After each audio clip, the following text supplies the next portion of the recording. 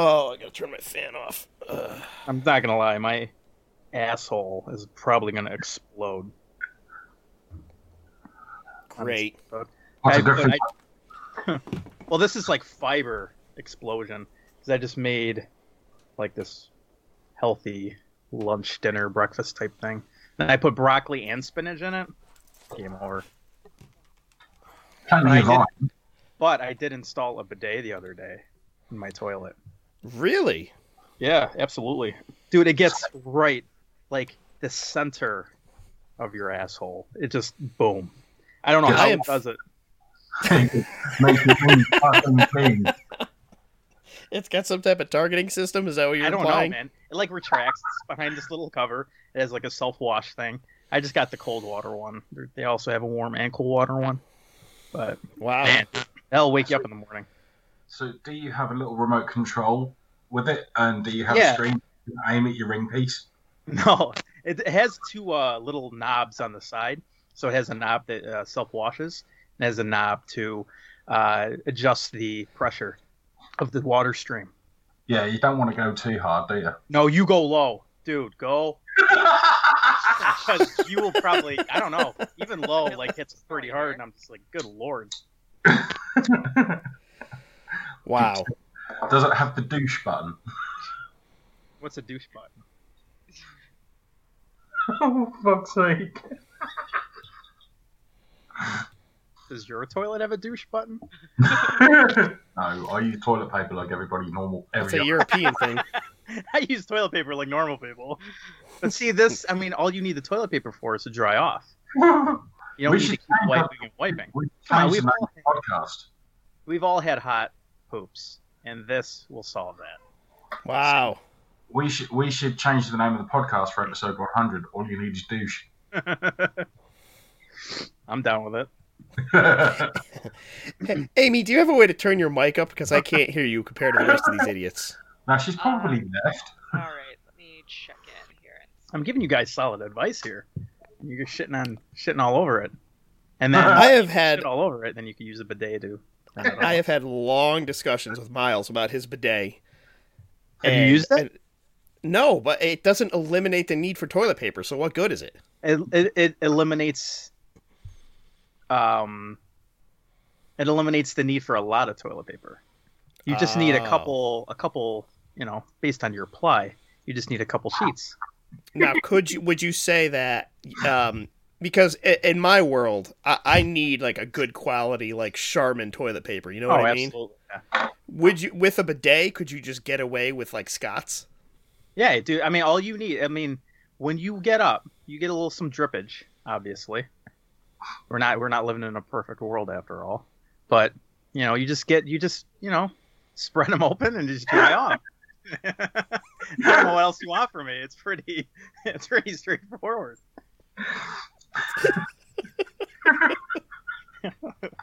You guys are asking a lot of questions about this. Oh man.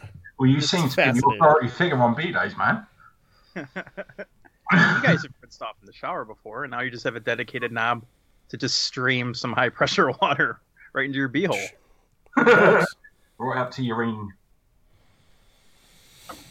So, that's all I really wanted to say. I'm gonna catch you guys later. All right, great. Good having you on, Mike.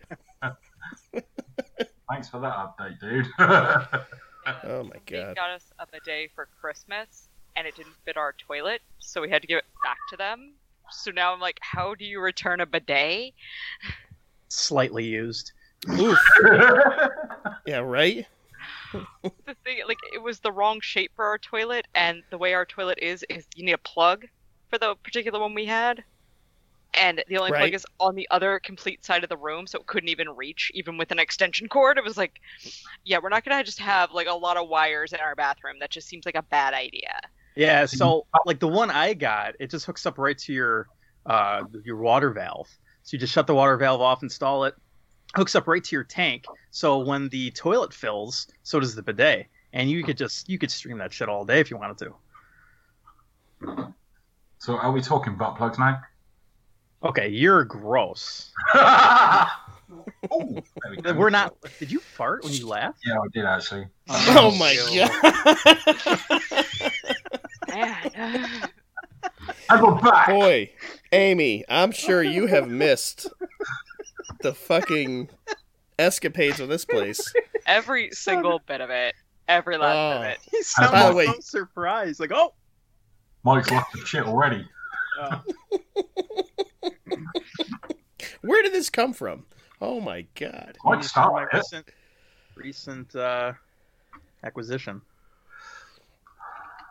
Okay, well, now that we've gotten that through, are we ready to begin? If that's not a great opener, I don't know what is. Come on. It doesn't get much better.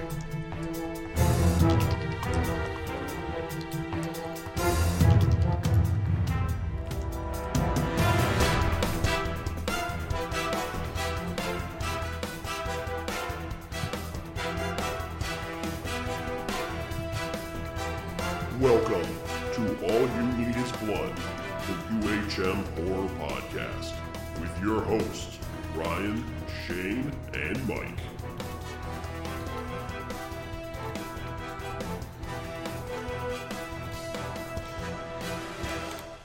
And we're back. What was that noise? I don't know what you're talking about.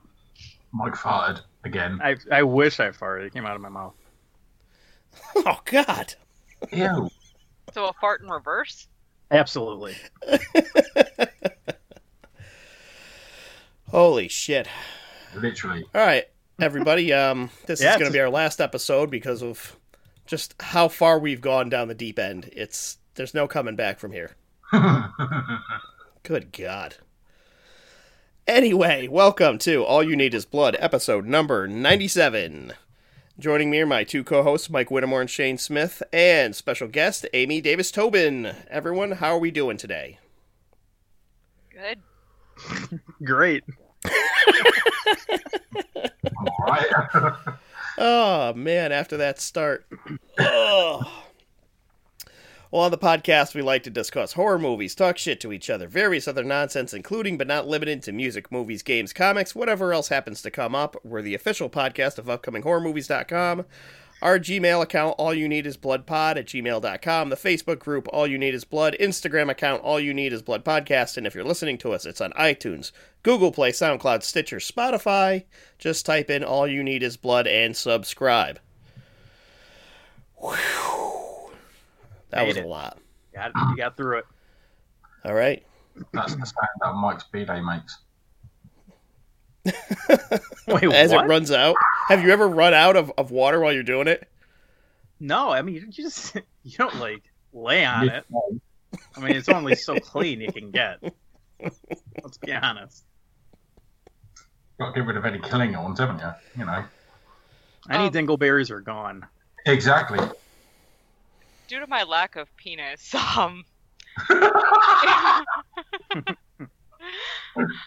does the bidet subscribe to the same set of rules of, like, shake it twice, it's playing with yourself, or... I don't know, I just let it go. This is an excellent question. I just, okay, if we're gonna do this, we're gonna do this. So, like, I sit down. How many extra blasts are you doing, Mike? So I just do, I don't know how many blasts. I can't really count it in blasts. But, like, I just run it, I just kind of wiggle around on the seat until I feel like it's gotten the whole area. And then I'm done. I get up, pat myself, take a big smile in the mirror, and I go about my day. A wink and a smile. That's what I'm wink and a picturing. smile.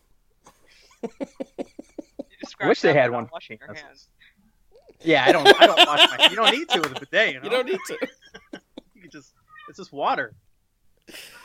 Oh my God. Oh. Well, it sounds like Ziggy have a Ziggy's bidet? interested. So, Ziggy, what do you have to say about the whole B-Day crisis? Really? They should make a cat bidet.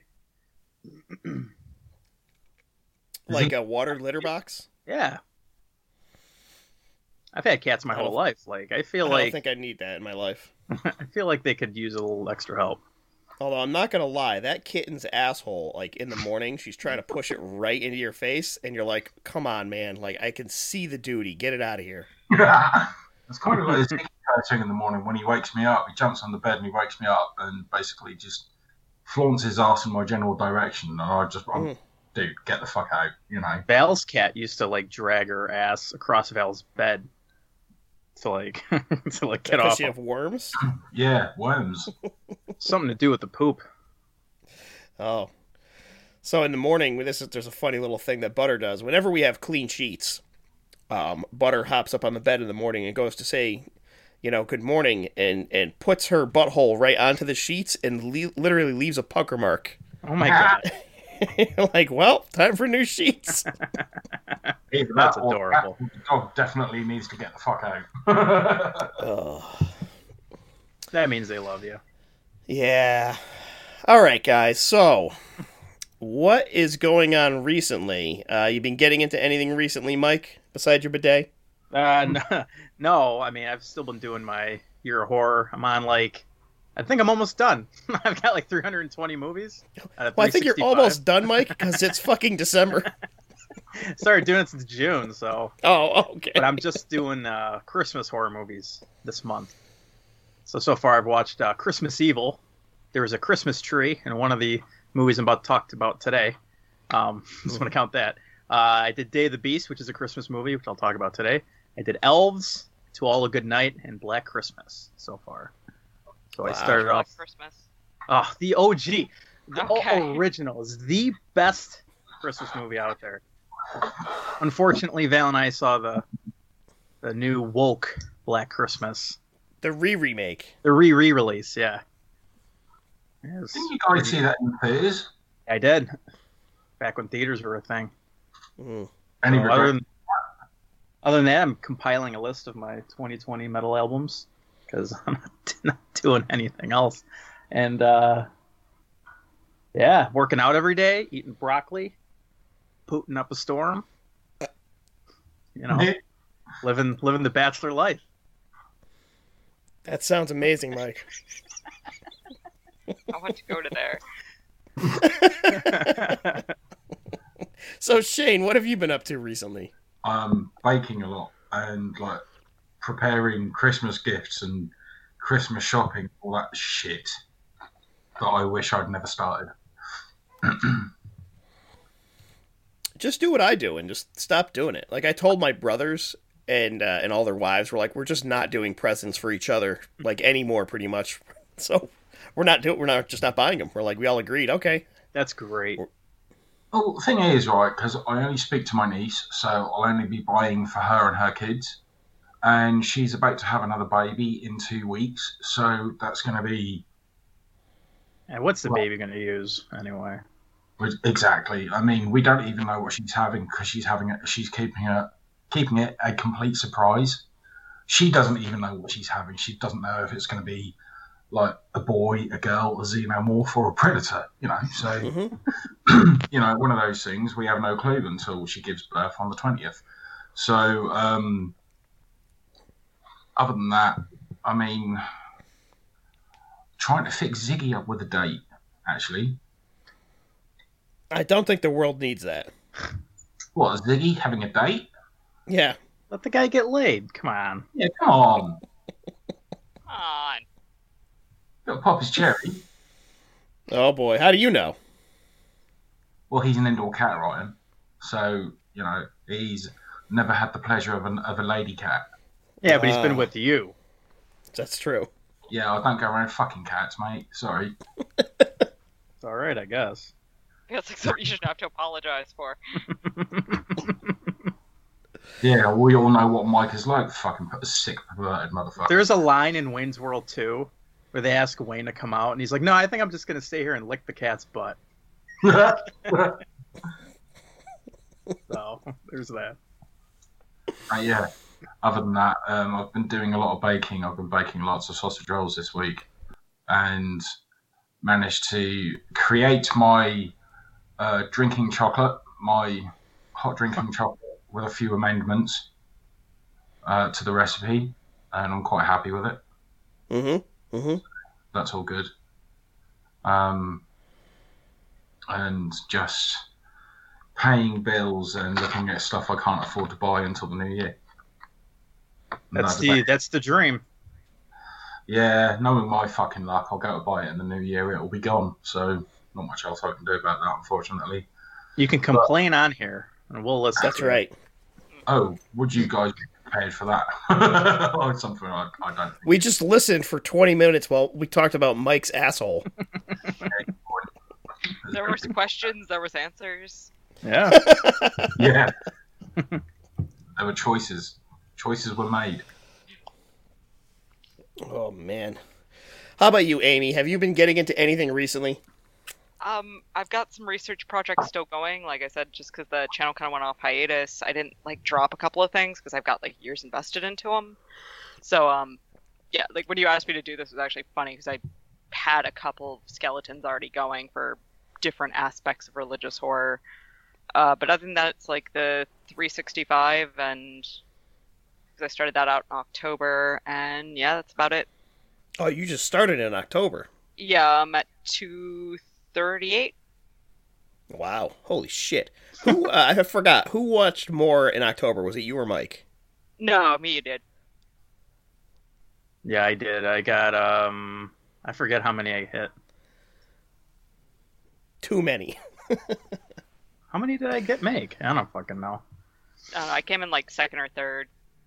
So I knew you were above me. I was surprised that either Necro or Big Fat Ogre didn't get more, because they are usually the fucking... I think Necro hit 190 or something, or Big Fat Ogre did 180, 190 last year. I'm like, holy shit. I think I hit 150. Oh, damn, that stunk. Oh, come on, Shane. What? Oh, I saw an ad this week. Lisa printed it out. It was for underwear liners that you put right where your butthole is. And it absorbs the smell, apparently. I can't remember the name of them. We'll find out. Oh, and Mike is obviously interested. Because Val needs one more Christmas present for me, so... It said something like, it stops the nasty part of a fart. And I'm like, what's the good part of a fart? Well, I mean, we all like our own scent. So if it stops that, what do I have to live for? Yeah, that's true. Great. Let's see. What have I been doing? So I received a screener of Possessor. Oh. Specifically the uncut version from Well Go USA, full disclosure. So, yeah, that movie was amazing. I absolutely loved it. Directed by Brandon Cronenberg. I know we've mentioned this before. I think whenever we saw the trailer for it. Brandon Cronenberg, son of David Cronenberg. And it sounds so weird, but it is a Cronenberg movie. It's beautiful. It's it makes you think. It has body horror in it. Everything is just fucking mwah, chef's kiss. And there's a lot of good stuff in it. The basic plot is that there's this corporation that has these assassins who essentially steal the body. They put their mind into the body of someone else in order to carry out an assassination. And it's about this one specific assassin who takes over this guy's body, played by Christopher Abbott. And this guy is great, man. I hadn't heard of him, but this guy does a fantastic job, specifically in scenes where his character is sort of mentally battling the assassin that's taking over his body, and he's he acts one way and then he acts a different way. It's sort of a really good subtle change, in the performance, which is really great. The colors are absolutely gorgeous. Everything in it is beautiful. There's all kinds of weird slow-mo scenes. It's got Sean Bean in it. He's fantastic. Does he die? Did you get killed within 20 minutes? I will not spoil that. No. Let's just say I had heard of a Sean Bean stipulation for his future films, and I was like, ooh, I'm intrigued now. Does he die? So I'm not going to spoil that for anyone. Okay. But it is great, and if you're a fan of Cronenbergian movies, or I don't know, just in general sort of sci-fi horror, this one is something you need to see. It's a little slower paced, so if you like artsy stuff, you're gonna enjoy it. If you don't like, more psychological things, it might not be for you, but I think it's really good. So, yeah, I intend to watch it more than once because it's one of those movies that you could definitely get into and like go back and say, oh, okay, I see what was going on in this scene once you have sort of the whole picture in your head. So you got a screener for it? Yes. And you can own it on 4K and Blu-ray combo pack December 8th, which is... Oh, cool. 2 days from the day we're recording. So, haha, I got it in. But yeah, I think you could find it's on Amazon and it's everywhere else already. It's been on digital for a while. Yeah, you can rent it for like $5 across the board. Yeah. Oh, it's worth a shot. I'm just glad that there's like another Cronenberg now making awesome stuff. Yeah, because Brandon has his own entity, but definitely like antiviral, you could see Cronenberg all through it. It's like, yeah, he's Cronenberg's son, and you can tell, but it's distinctive enough. It doesn't feel like a poor imitation, if that makes sense. Right. He's sort of like you could see the influence. It's sort of like any great director, you could tell who their influences are, but they're their own thing. So, yeah, good one. Let's see what else. Should probably do some news. I got a few stories I wanted to talk about. News. So, let's see. What do I got on here? Metal Gear Solid, the film, lands Oscar Isaac is going to play Solid Snake. Dude, I'm down. And I think awesome. that's a great choice. He's fantastic. The only thing I'm a little bit worried about is I have never really liked the plots of Metal Gear Solid games. They're like so confusing and convoluted. There's like 24 snakes and different timelines and like fucking taking over the world, and I don't know. It's so overly confusing, unnecessarily, in my opinion. I think if they stick with the story of sort of Metal Gear Solid, the first PlayStation game, I think that'd be a good choice. I don't know that you need to get as complicated as like, oh, he's a clone of this guy who was originally the head of this team, but that team's members are starting to fight back and blah blah blah. But it's being directed by Jordan Vogt-Roberts, who directed Kong Skull Island. And that's like a pretty good action, big special effects movie, and I could see that working for a Metal Gear Solid film. Yeah, I've only watched, I think Val play Metal Gear Solid. I've never really played any of them besides like the NES Metal Gear game. Oh god, kid. that's so hard. And I just like how meta it can be. Like it'll like fake turn off your like PlayStation and shit. It'll like read your memory card. I wonder if the movie's gonna be like meta like that or not, or they're just gonna keep it simple and like it'll be talking to the audience. Yeah. Yeah, I don't know how they would pull something like that off. Maybe it has a lot of potential, but it could also go horribly bad, specifically because it's a video game movie, like the Assassin's Creed movie. Yeah, the odds of it being good are stacked against it. Oh, tea, so good. What else do I have here? Yeah, recently everyone's been watching this Castle Freak remake. Every like Facebook group that I'm on, like everyone is watching this, and I don't think I've heard a single good thing about it. So I don't know why it's suddenly exploding, and people are like, "Oh, I got to see this," but apparently it's bad. I don't know. Have you watched that, Amy? I haven't watched it yet. I've been meaning to because like everybody's been talking about it. Yeah. Yeah, at the original, while it's Jeffrey Combs, and it was sort of like, I think Full Moon distributed it, it, I think, was lacking sort of in being a Lovecraft adaptation. I don't know. I love the original. But, do you? Yeah, I do. I don't know why. Like, no matter how many times I watch it, like, I can't get enough of it. Probably because of Barbara Crampton and Jeffrey Combs. But I think that movie's great. I'll watch the new one, but I doubt it's gonna be any good. I think the trailer said that.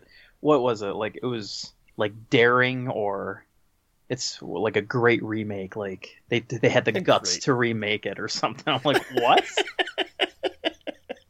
Like, okay, weird flex. The guts to remake it. Yeah, I don't know. One thing that they are making, Mike, and I am pumped about this, the Grizzly 2 trailer came out. I didn't watch the trailer yet. Oh my God. George I can't believe George that. Clooney in it? Well, they show his face. Perfect. George Clooney, Charlie Sheen, Laura Dern. I wonder how much they're going to get for royalties for this. Nothing, right? They probably didn't have those contracts back in the day. What if they did get a royalty? They got a check in the mail like Grizzly 2. What the fuck is this? I hope somebody interviews George Clooney about this. That's what I really want to see. This guy's like a billionaire now, and he's like, right. He's getting Grizzly 2. So for anyone who doesn't know, the original Grizzly came out in like, I don't know, it had to be early 80s, it was probably early 80s, and it was basically a Jaws ripoff, but with a grizzly bear. And then they went into production of a sequel, like almost immediately after, and they never finished the movie, so it just never got made. But now I guess they went back and they took whatever they had and put it together, and somehow they're releasing this thing. I don't know what it's going to be, but I'm excited for it. And yeah, like I said, George Clooney, Charlie Sheen, Laura Dern. I mean, great cast. Yeah. Who knows if they're actually the stars or if they're just like background people in it. But yeah. In other news, the Toxic Avenger reboot is coming. And it's starring Peter Dinklage. Absolutely. I am like confused would be the first word. How the fuck could they get somebody like Peter Dinklage to be not only in a Toxic Avenger movie, but like a remake of it? Like, what the fuck? It's not like he's short of cash, is it? Right, exactly. Why would he agree to this? But I don't know. It's being directed by Macon Blair, who directed I Don't Feel at Home in This World Anymore. That's on Netflix. I've heard of it. I haven't watched it, though. And according to the plot, a struggling everyman is pushed into a vat of toxic waste, and he is transformed into a mutant freak who must go from shunned outcast to underdog hero as he races to save his son, his friends, and his community from the forces of corruption and greed. His son? Yeah, I'm a little sketchy on that. Toxic Avenger is supposed to be just like a nerd who's never gotten laid. I don't know that you want him to have kids. But then again, how do you get, like, if Peter Dinklage is he playing the Toxic Avenger? I didn't really read. He has to be, right? I think he actually would be better as a bad guy. I don't know. Does Troma have anything to do with this? Yes, Lloyd Kaufman and Michael Hertz are producers on the film. Oh my god. Of course they are. Yeah, but are they involved producers? I don't know. The question. Well, Kaufman just got a paycheck. I believe Kaufman may own the character rights to the Toxic Avenger. So, I don't know. He could probably say which direction it goes, but what does he really care? This is going to be the biggest grossing movie he's had in, the last 20, 30 years, probably. I don't know. Return to Nukem High. Oh, I forgot about that. So good. Yeah, but that came out like right after Poultrygeist. So that we're still riding Poultrygeist high. Yeah. IMDb Toxic Avenger with Peter Dinklage is currently in development, and the data is only available on IMDb Pro. Poultrygeist was underrated. Yeah, that was a good one. It was a really good musical horror movie. There's not too many great musical horror movies. Dead and Breakfast, that's a good one. I started watching Anna and the Apocalypse last night. Yep. And I don't know. I'm not a musical guy. It kind of took me off guard. I didn't know it was a musical. I was I watched it earlier this year, Anna and the Apocalypse, and it wasn't that bad. I was surprised. Did you say you watched it around the apocalypse? No, Anna and the Apocalypse. Oh, I thought you said I watched it around the apocalypse, like the apocalypse happened, and you just caught it on TV. Yeah. 2020 for you. There you go. And then finally in the news, actor Elliot Page has come out as trans, formerly known as Ellen Page. So congrats to him for having the courage to be who they are, and I look forward to more works. I liked, what was that show that I finished watching? The Monkey Show? The superhero show. What the hell's that one? Oh, Umbrella Academy. Umbrella Academy. Thank you, Shane. Yeah. Val really enjoys that one. I still haven't watched it. Yes, It's good. I liked it. The first season I liked better than the comic book that tells the same story. I think the show was a little bit better, as they do a little more with the characters themselves. Specifically, I can't remember the name of the movie, the name of the show. Elliot's character, whatever. I can't remember. It's been a while since I watched it, but I remember being good. I liked it. So, that just about covers the news, everyone. Let's get to our main topic. What do we say? I suppose. Yeah. So, Mike, you and I both love the idea of religious horror. Yep. I think it hits that like sweet spot of just awesomeness. So I was really looking forward to doing this, and I the list of movies I came up with, I could do like 4 or 5 more episodes, and I'm like, all right. I got like a whole bunch. There's so much good stuff. But I know Shane specifically wanted to come in and swipe up every fucking movie I wanted to talk about. Fuck. There was only one. No, there was. So I'll let you start, Shane, so you could take whatever movie you wanted.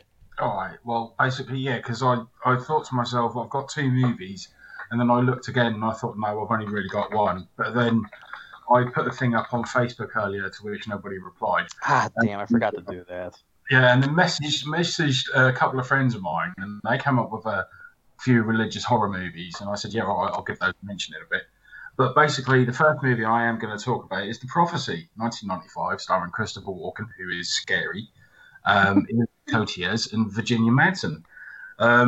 Because basically, I mean, there's nothing scarier than Christopher Walken playing the Archangel Gabriel. Let's face it, you know. Basically, the whole film revolves around there's a guy, homicide detective Thomas Daggett, discovers a lethal heavenly prophecy now being fulfilled on Earth. In his fight to stop the forces of evil, he finds an unlikely ally even, in a elementary school teacher. Now, basically, Thomas himself is a former priest, or priest in training. And basically, when he's doing his oh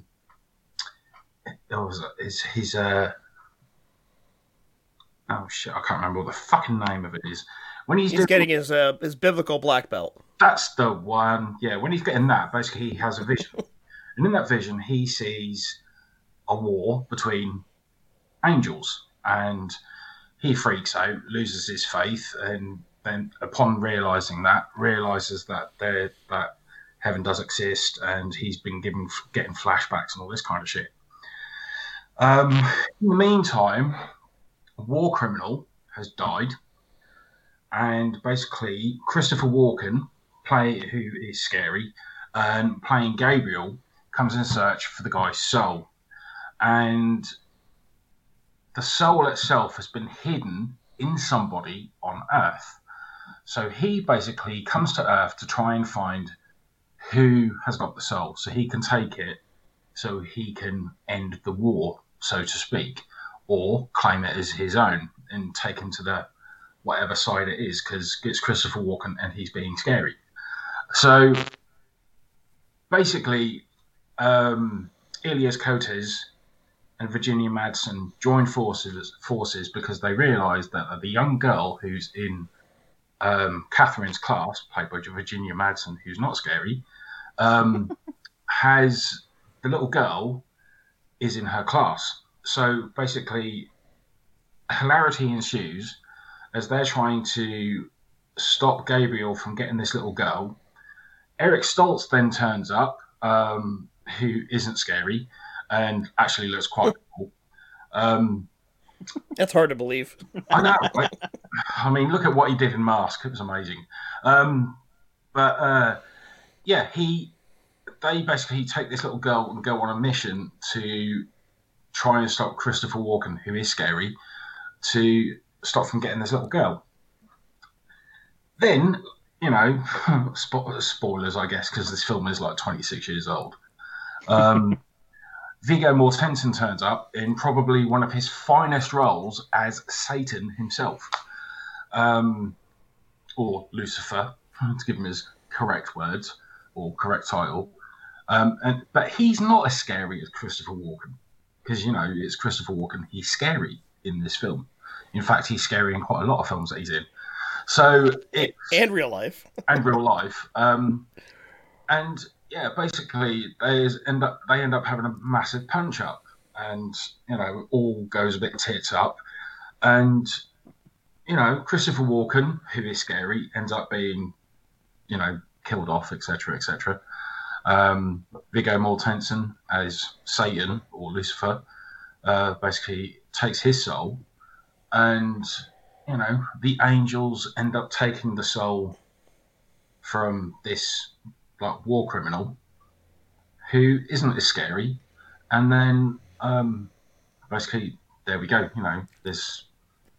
That's pretty much the end of the film. Also has a really cool track by Skid Row called Breaking Down, which is played over the end credits of the movie.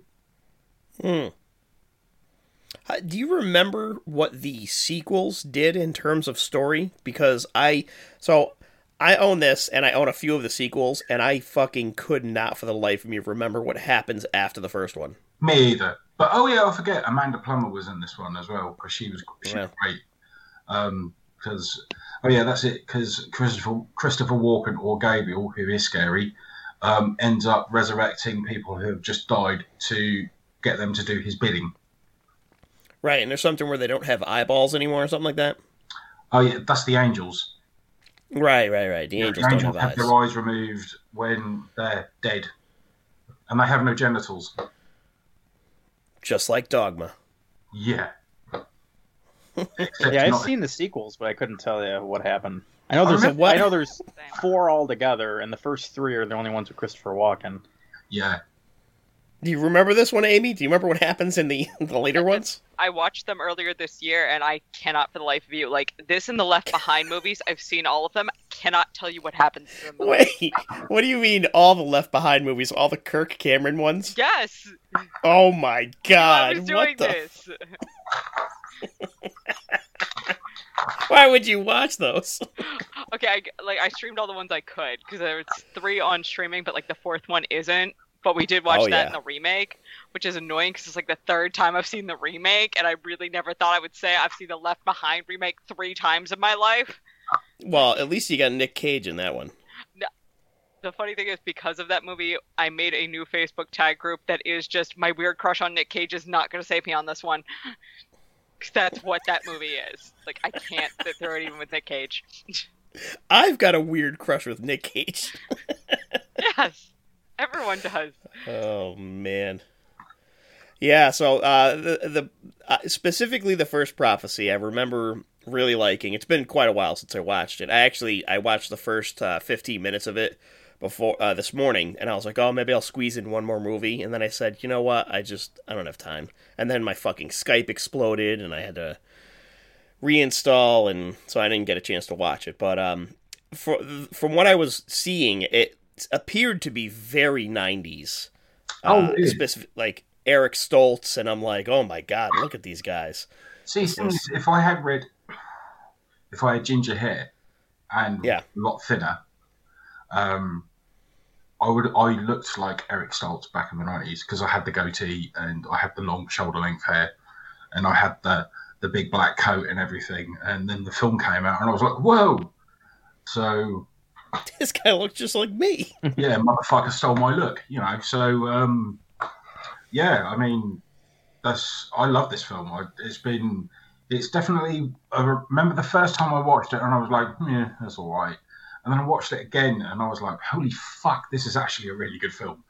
So, and I didn't have it for years. I had it on VHS a few years back, and then I can't remember what happened, but basically I went without a copy of it for years, and I can remember thinking to myself, I need a copy of The Prophecy.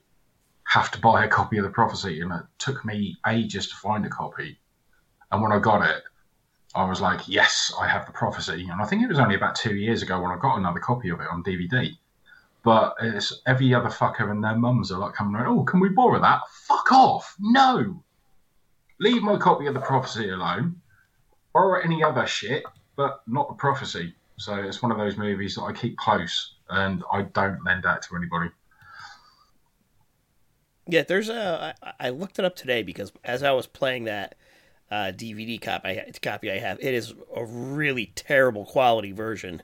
So I was thinking about upgrading to the. There's a Blu-ray box set with all of them in it. I need to get it on Blu-ray actually, because I would love to have it on Blu-ray. It's just getting hold of a copy of it. But Yeah. Right, I'm looking at the trivia on this. Viggo Mortensen claims that prior to shooting the scene together, Christopher Walken, who's scary, ate several whole cloves of garlic cloves. Fuck yeah, dude. Viggo Mortensen's awesome. The film was originally filmed in 1993 and released 2 years later in 95. This was Weinstein's demo, and as they would film a movie before editing them, re-editing them, and finally releasing them a year or two later. This film was followed by a sequel, Prophecy 2, which was originally intended by the studio to be a theatrical release and ultimately went straight to video. Oh, pardon me. Oh, God. What just happened? What are those sounds that I just heard? I just farted again. Oh. That was a fart? Yeah. Colonel It sounded like you belched that. No, that definitely came out of my ring.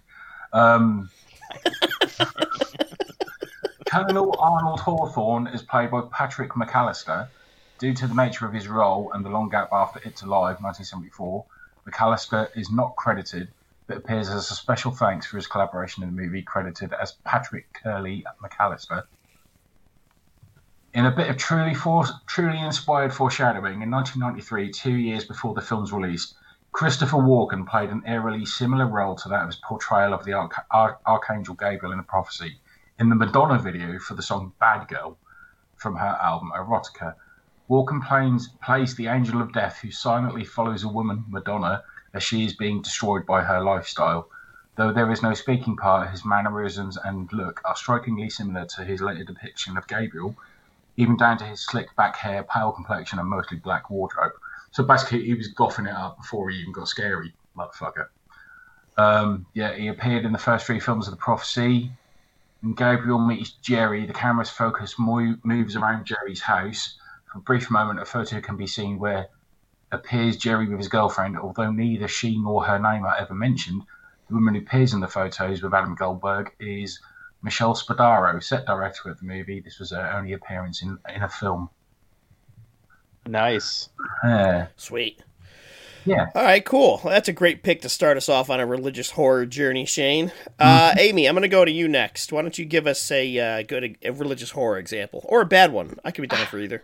I was about to say, I could go to evangelical. I did try to do blaxploitation, evangelical, and like some of the bigger ones like Rosemary's Baby, Devils. But if we were talking about Left Behind, we want to do a Thief in the Night. All right, let's hear it. Oh, are you guys familiar with that one or no? Not at all. No. It's basically why Left Behind exists. Okay. The synopsis is the story of Patty, a young woman caught up in the living for the present, with little concern for the future. She meets and marries a young man, and her life seems great until one moment she wakes to find her husband is gone. Radio reporting millions have mysteriously disappeared. As dramatic, earth-shaking events begin to unfold around her, Patty realizes is living in the end times as spoken of in the Bible. Prophecy, adventure, and suspense build a thought-provoking climax in this powerfully gripping film. That last sentence is a complete and utter lie, by the way. This one is because it seems stupid to refer to a movie like this as apocalyptic, because obviously, but it's more doom and gloom than you got in Left Behind. Because they almost immediately start singing this song that has these terrifying lyrics about like how everyone's gonna get raptured and it's their fault for not repenting, and you should be smart and go up, and how they pity you. But they're like very gleeful about people just being raptured away. And apparently it was like this. It's apparently they're really happy about it. Yeah, there's like a popular contemporary Christian song. Yeah. When I went to look it up, because I'm like, I need to know more about this. It's apparently called "I Wish I Wish We'd All Been Ready, which was one of the first contemporary Christian pop hits. And I want to say it was actually in one of the Left Behinds as well, but like this is what Left Behind is based on. Oh, Because that was some guy wrote all those Left Behind stories, right? yeah, And he's not connected to this at all. no, not because it's weird. When I said evangelical horror, I meant like horror as in this is horrific for evangelicals, and this was pushed almost exclusively to that community. Right. So there's estimates on this film of like somewhere in the millions of people have seen it because it was one of the few films evangelicals had access to. So you had people in very religious households being exposed to horror for the first time in this, because it does, like, to call it the Left Behind horror is a stretch. This uses pretty much straight up horror tropes in a religious context. It was one of the first things to do that. So parents were okay with their kids seeing this. We got a lot of church basement screenings, and basically take like the 40 Thieves, Four Walling type thing you have in horror history and exploitation, move it into an evangelical context, and that's like the vibe I'm getting from this, is from what I can gather by reading all of this. Yeah, it's a bunch of directors have said they were influenced by it, including the people that did Left Behind. Actually, I have a quote here. Marilyn Manson's autobiography, The Long Road of Hell. I was thoroughly terrified by the idea of the end of the world and the Antichrist. I became obsessed with it, watching movies like A Thief in the Night, which described very graphically people getting their heads cut off because they hadn't received the 666 tattoo on their head. Yeah, because that runs through all the Left Behinds as well, of that there's a belief that you're going to have a marking on your hand or forehead. Right. And that ends up translating sometimes into that whole, like, they have this weird fear of one currency and one world governments. And apparently that's why. Oh, so if you're not following, then you get your head cut off. Well, it's weird because, like, it is individualistic because they don't want one world government. They don't want one world currency. They still want that individuality. Right.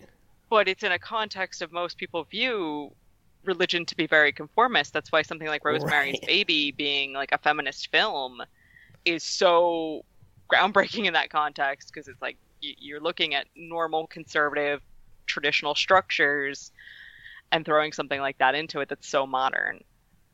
Yes, right. Yeah, I actually watched another one that's sort of similar themes to that in Rosemary's Baby, but a little different context they were putting it in. But being a more modern film doesn't really make that great of a leap when you have something that's older and more original like Rosemary's Baby. Yeah, no, definitely. So awesome. Yeah, I never even heard of this one, A Thief in the Night, huh? Yeah, I didn't find this until like I went digging, and now it just like it's a weird rabbit hole to go down of just the sheer impact this many church basements had on film that had nothing to do with John Waters. Because that's how he got his start. Had nothing to do with John Waters. Hey, it was the only place that would screen his movies, including the one about the assassination of JFK. So can you find this anywhere? Yeah, we got it on Amazon.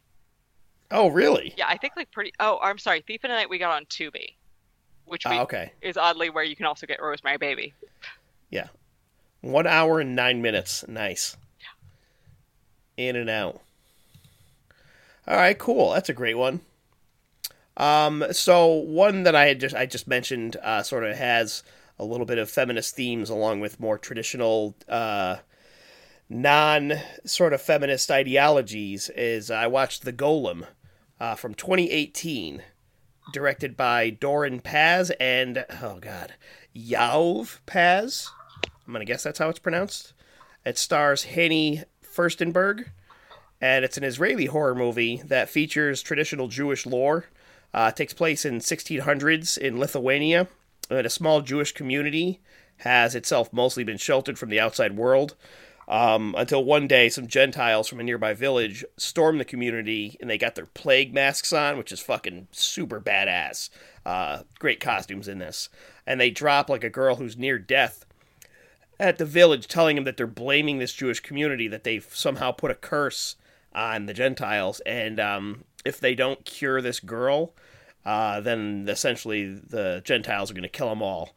And there's a healer woman who has once seen a golem when she was a small child, decides to take care of the girl because she doesn't want anything bad to happen to her community. Meanwhile, Hannah, our main character, is trying to gain secret knowledge from the Torah and specifically the Kabbalah.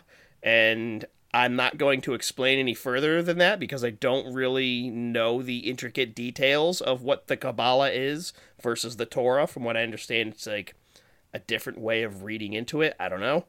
But specifically, these things are forbidden to women at the time. So she has to have her husband sneak the book out and she has to like learn to read it and all this. And the Kabbalah is said to have driven men mad. Anyone who reads it, they go nuts. And it contains the true name and the letters of God, which you can use to bring a golem to life. And a golem's like this like monster they create out of like mud and soil. So after the threats from the Christians, she conjures a golem, and instead of being this like big like lumpy monster, it's a small child. And it sort of takes resemblance to her child who had passed away before the movie had started. And the golem like just sort of goes nuts on a killing spree, killing everyone, Jew, Christian, doesn't matter. Anyone that comes, up against the golem, he's killing them.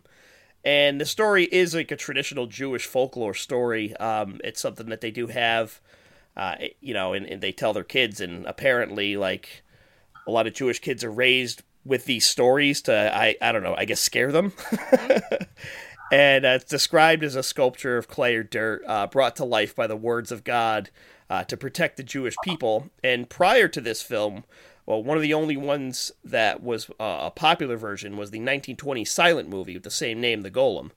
The movie itself, overall, it's decent. It has some interesting characters, a nice plot, good tensions that get built, and like it really, really is driving sort of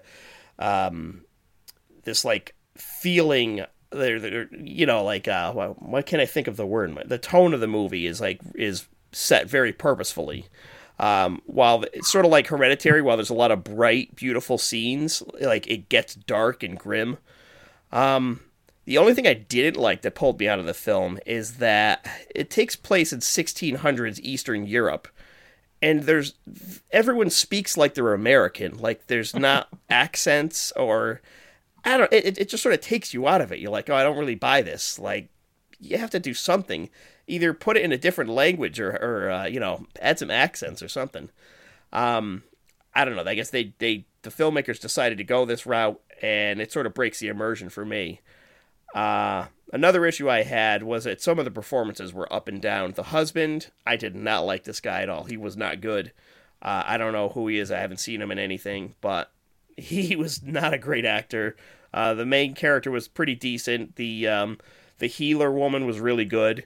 And you could tell that this movie takes a lot of influence from modern horror, like Ari Aster or Robert Eggers. There's a lot of witch in this. Like you're watching this and they're in the woods and you're like, okay, they're going for the witch. I know they are. It's really slow. It's dramatic. They're trying to make this great artistic film. And it kind of falls short in that aspect, but overall it was still a pretty good watch.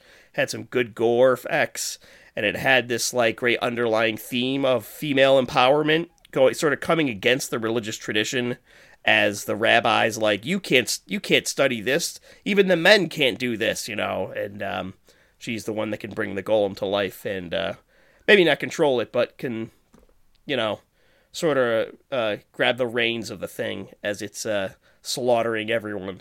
But I enjoyed it. I would say if anyone's interested in a sort of different aspect of religious horror, you get sort of a Jewish take on this thing instead of the usual, like Shane had said, the Christian end of the world, Gabriel coming down, all the angels and archangels, and or even the evangelical one that Amy hinted at.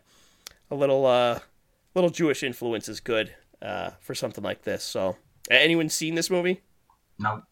No, I've seen I think it was on Netflix for a while, or one of the streaming sites, and I kept seeing the preview for it. But I actually did just watch the 1920 German version, like a couple months ago, I think during October.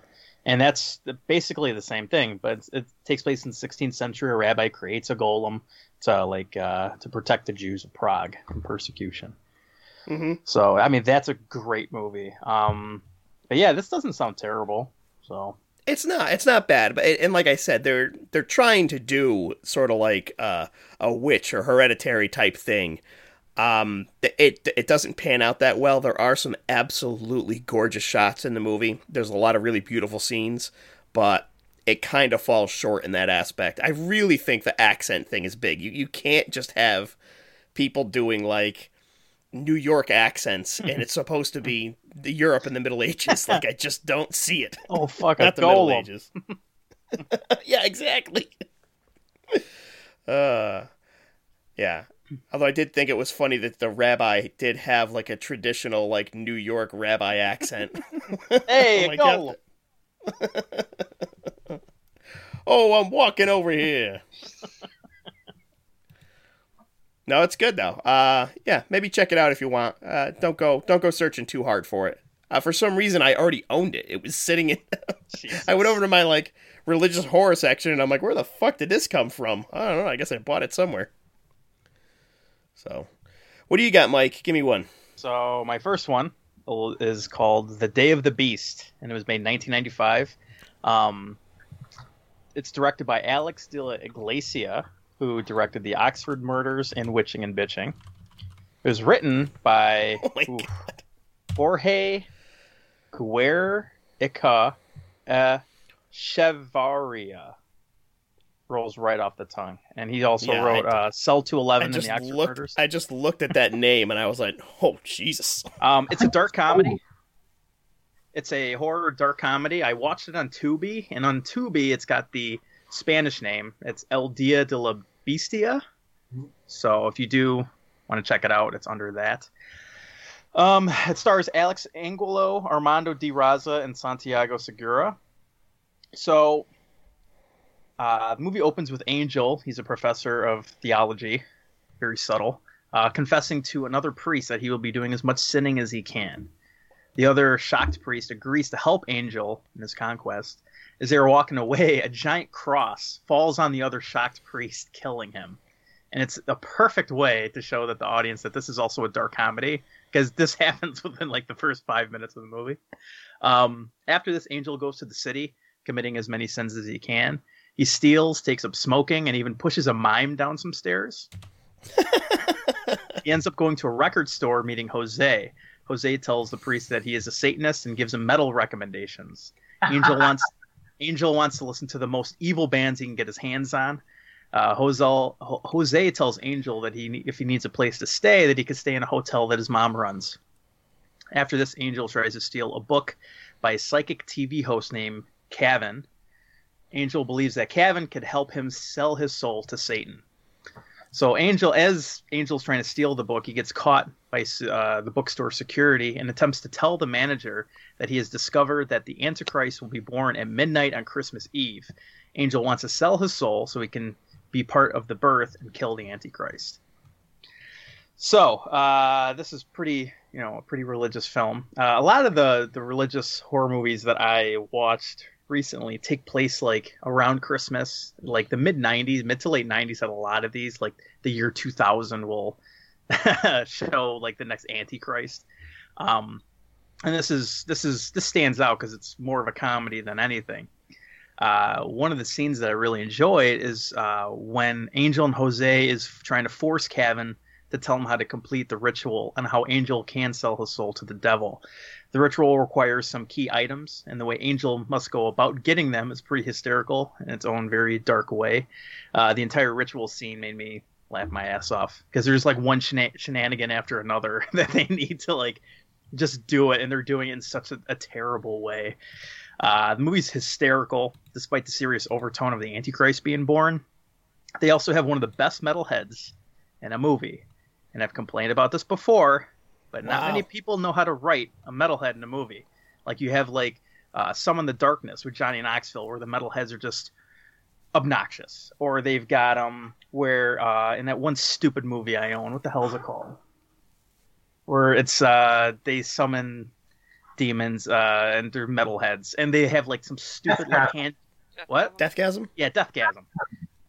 And they have like a handshake, and they do the metal horns, and I'm like, shut up! This is all stupid. But like in this one, the metalhead is like in a record store. He's kind of obnoxious because they have to ham it up for the movie. But there's like Napalm Death in the background, and there's like, I think he's wearing like a Celtic Frost shirt the entire time. Like the writers actually did research on how to write a metalhead, and he is actually like people that I know. So this movie is hilarious. The only negative thing that's stopping me from thinking this movie's just amazing is the ending. Like, I don't want to give it out or anything, but it really didn't make sense to me in any way. If someone asks me, I'll dig deeper into it. But yeah, it's a great movie. There's a lot of cool effects in it, especially during the ritual scene. The movie's hilarious.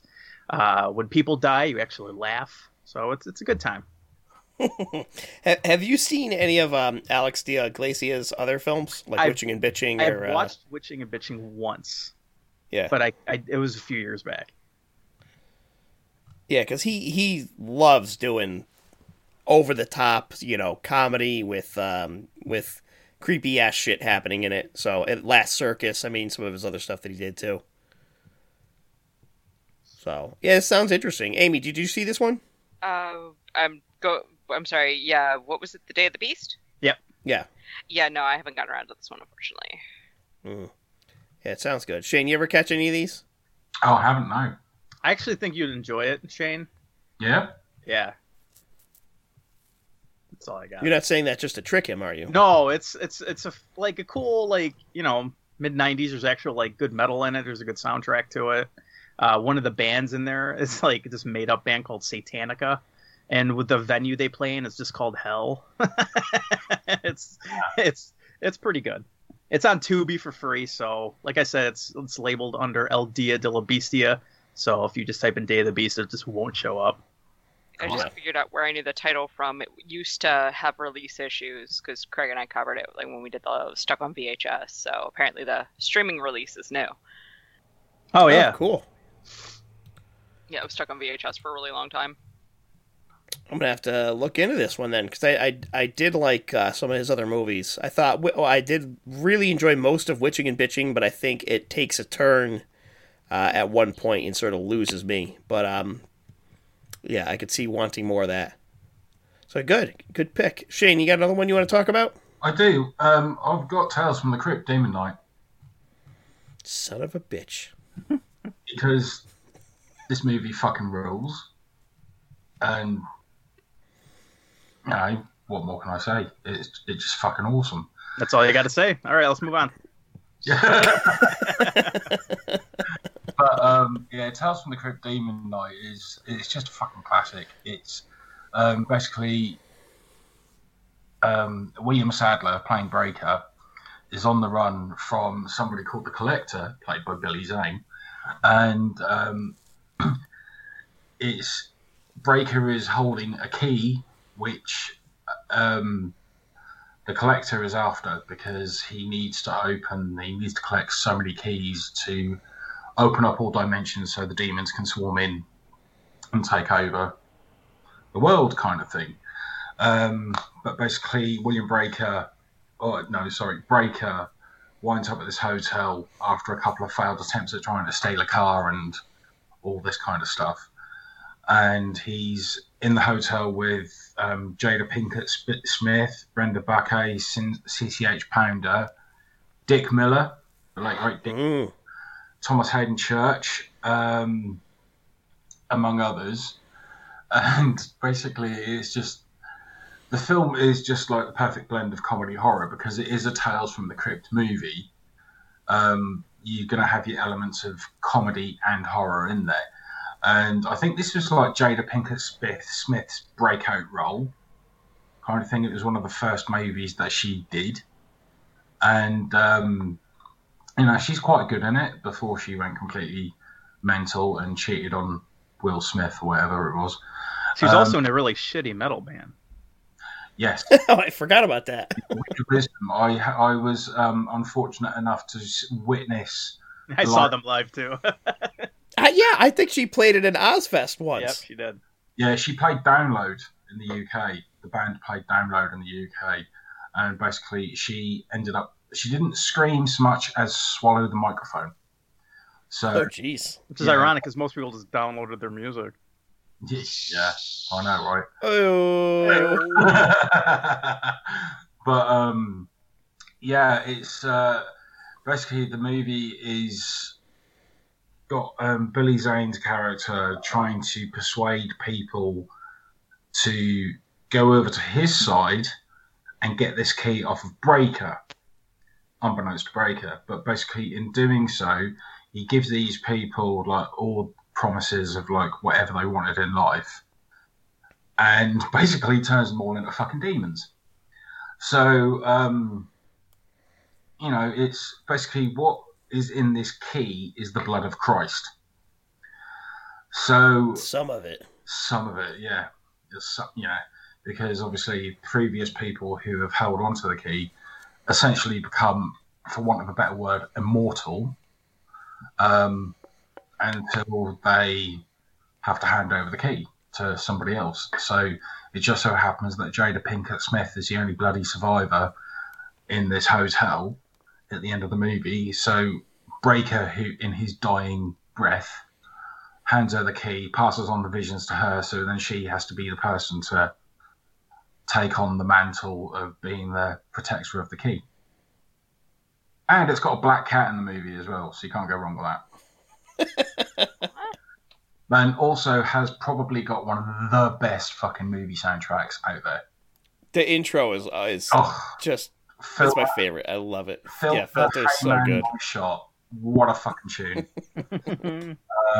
You've also got Pantera, Cemetery Gates on there. You've got Sepultura, Megadeth, Gravediggers are on there as well.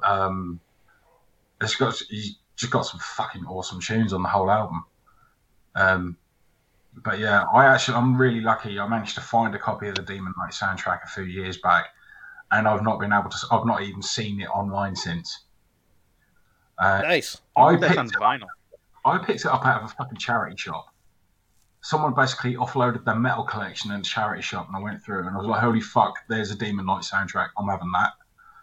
And basically forgot about everything else and just picked up that CD.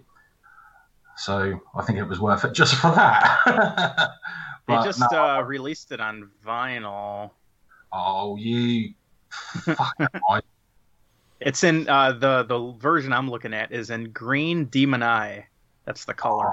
Ooh, it's sick looking. Oh man, hey, that'd be a great Christmas present. You know?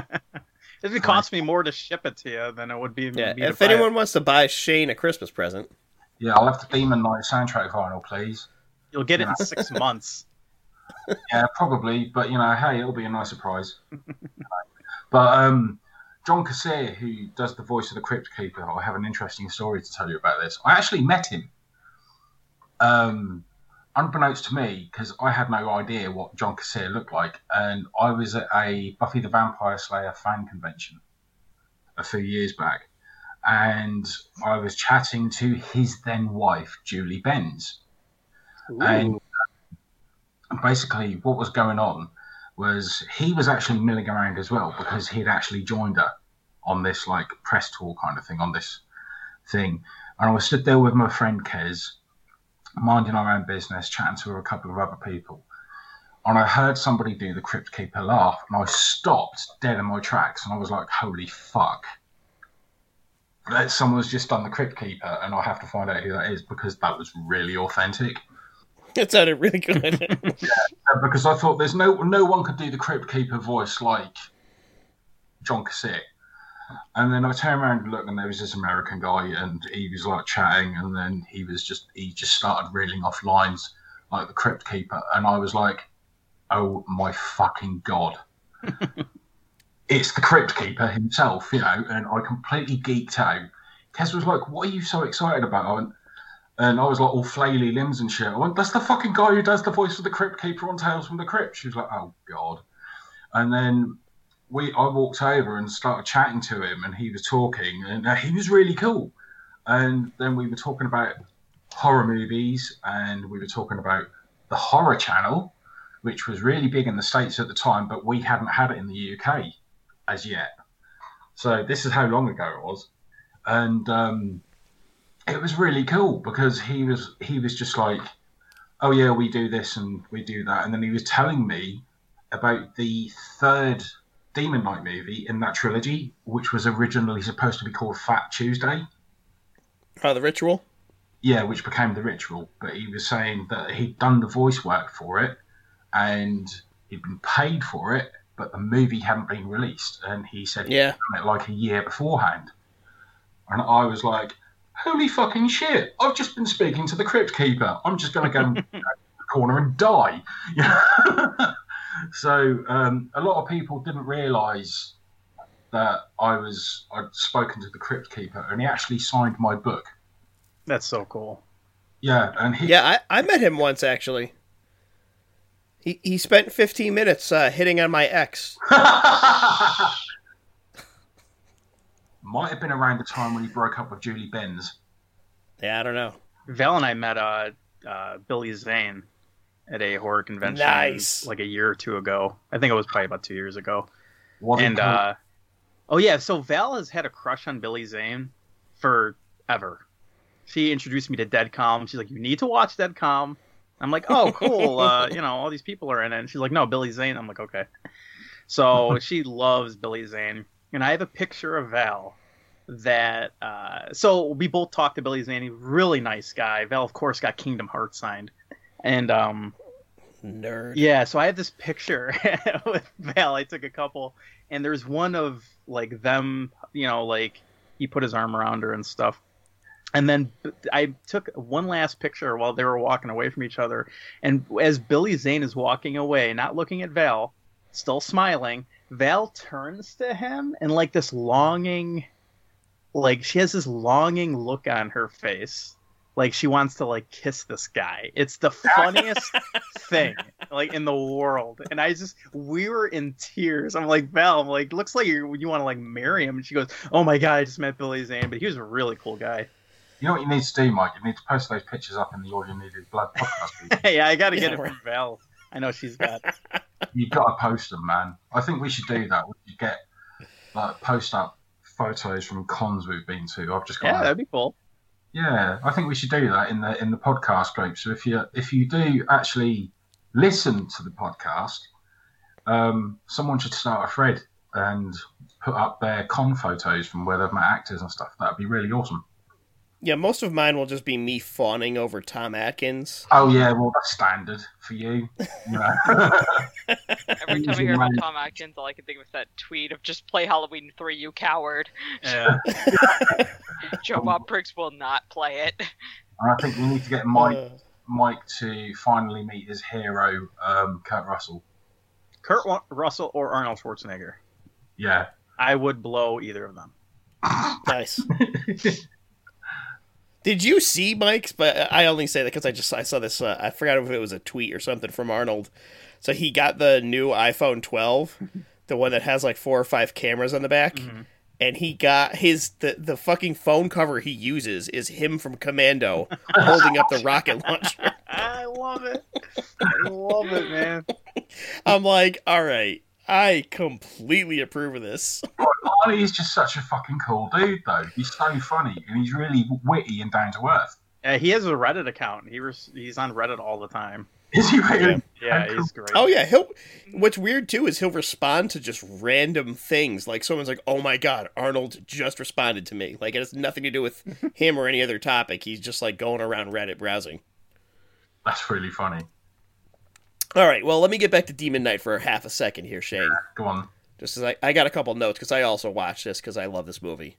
The director, Ernest R. Dickerson, also directed my favorite Ice-T outing, Surviving the Game, which, if you haven't seen Surviving the Game, it is fucking awesome. It's sort of a remake of The Deadliest Game, but starring Ice-T, and it's perfection. It's part of my childhood that I cherish.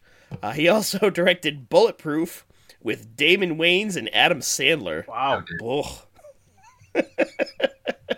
And Bones with Snoop Dogg. What? So. Oh God, I watched that film Bones. Oh yeah. Fucking awful. Varied career this guy has. Demon Knight probably being my favorite though. I love the gore effects in it. Yeah. You gotta love, like, especially sort of the first possession that happens amongst the people that are trapped in the house, the Cordelia one. It's like it's half demons and half Evil Dead 2, because it's just bonkers as soon as it happens. And I love that you could sort of pick up those influences on it, and specifically Uncle Willie's offer that he gets, where it's literally just 1,000 porn stars standing around topless and feeding him booze. I thought to myself, I'm like, I bet the only reason they made this movie was to get Dick Miller in this room, and they wanted to shoot it.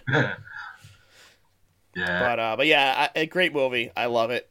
Awesome pick. Amy, you got something else to bring us into the religious horror? See here. I did Abby and Drag Me to Hell are the other ones I could probably talk about, aside from like Rosemary's Baby or Exorcist, but I'm going to assume one of you other guys want that. No, I'm not taking either of those. Oh, okay. I got much worse movies to talk about. Hey, I'm down with picks. I can't think of anything else that I would talk about, to be quite honest with you. So whatever you want our dozens of fans to hear about, Amy. I'm just going to go with Abby then, because this is the only blaxploitation religious horror movie I could really find. Yes, I love blaxploitation. Well, Abby often gets referred to as the blaxploitation exorcist, so like she has her own little special place there. Mm-hmm. In true like Grindhouse fashion, though, there's like almost no explanation on how half of this stuff happens. Basically, they unearth a statue of Eschew, I believe is how it's pronounced, because it changed throughout the film. And somehow, some way, this causes a woman in America to get possessed. So she goes like hypersexual, like Linda Blair's character in The Exorcist, or I brought it up earlier, Ken Russell's The Devils, because like that's what happens with the nuns, and they have to cut the whole nun orgy scene because of it. Right. But so we have that over-sexualization of women the second they get possessed, because she's this good, God-fearing church woman. She's married to a minister, sings in the choir, and she couldn't possibly be possessed by anything. And all she's really doing most of the time is throwing people around, moving her tongue around, like, in a really weird, like, it's not seductive, but it looks like you could think it might be. Like, the person doing it thinks it's alluring, but it's really not. Mm-hmm. It's just they keep doing like this foaming thing with her mouth too. It's just like she looks like a rabid dog half the time. It was just like, why did you do this and make her hypersexual? But I guess they did the same thing with Linda Blair, and most people do not find 12-year-olds bleeding from the vagina at all alluring. So they're lost. Oh, come on, Mike. Oof. Damn. Okay. Basically what happens is they're able to get the demon out of her, and she's totally fine, because, that's how this always ends, because, I just blew an ending to a movie from 1974 for everyone. Yeah. But yeah, no, it's your standard kind of possession movie. It's just done in a slightly different way with slightly different deities. And obviously, since it's blaxploitation, there's a little bit of racial coding there. I pointed out, like, Abby's behavior is a little bit more feral than we see from like everyone else, and she gets a way higher body count in terms of sex than anyone else. In terms of sex, wait, does the sex kill them, or no? Just she's saying... just running around like going after everyone, and then like okay, she is like it is that very fine line with her between like I'm going to be flirting with you, now I'm going to be throwing you across the room. Like, yeah, we've seen that so many times before with possession movies. It's just how women are. So, in the world of blaxploitation, I guess you'd call it religious movies, how does this compare to Petey Wheatstraw? Wait, what? Have you seen Petey Wheatstraw, the devil's son-in-law? No. What? Oh my god! Oh my god! Shit, I should have talked with the live zone, shouldn't I have? Damn it. I should have fucking covered this. I just thought of it because you said blaxploitation. I'm like, oh my god, I should have done Petey Wheatstraw. It's a blaxploitation movie starring Rudy Ray Moore, and it's insane. If you've ever seen a Dolomite movie or any of Rudy Ray Moore's movies, it's one of those. Just watch the trailer. Watch the trailer for Petey Wheatstraw. That's all you need to see. That's it. It's Yeah. here's the tagline. After being murdered by his rivals, Petey Wheatstraw is resurrected in exchange for marrying the devil's daughter, the world's ugliest woman. And that's the plot. And he's got his pimp cane. His pimp cane is magically powered. That's awesome. So, yeah, I haven't seen Abby though. It sounds like it takes itself like a little more seriously than some of the other sort of blaxploitation movies you get. Not even a little bit. No? Yeah, like, oh, good. There's a lot of subtext in there, but it's one of those things. It's like everything's so over exaggerated and reads very caricature-ish. Yeah. Yeah. Like. All right, I'm gonna do one real quick. I can't believe I watched this again because it was fucking dumb. I watched from 2007 The Omen remake. Wow. That's all for you. I literally went to my DVD shelf and I saw both of them sitting there, and I go, I've seen the original like 10 times. I'm gonna watch the remake again this time. What the fuck was I thinking? Directed by John Moore, who also directed Max Payne, and A Good Day to Die Hard, which I think is the 5th one, maybe? Starring Liv Schreiber, from the Scream films, the worst Wolverine film, Ray Donovan, Julia Stiles from the Bourne movies and nothing else I really liked, and also has Mia Farrow from Rosemary's Baby, which is probably the only interesting casting part that they did, because it's like, oh, she gave birth to the devil's son, in one movie, and now she's the nanny of the devil's son. So it's like nice little hint there. And it's got David Thewlis from the Harry Potters and Wonder Woman. So if you don't know the Omen story, this kid is the son of Satan, and the parents or the people around him have to make the decision of whether they kill the child or let him destroy the earth. This one's a 100% remake, and it may be one of the most unnecessary remakes I've ever seen. Sorry. It adds nothing other than some CGI deaths. Like, it just, there's not really any other reason to watch this movie, which I wish I didn't watch it. I wish I watched the original again, but I don't know. Some of the religious aspects of the film and story are still interesting. The whole son of Satan thing, the signs of the apocalypse that they sort of follow, some of the Revelation stuff in the Bible from the Book of Revelations.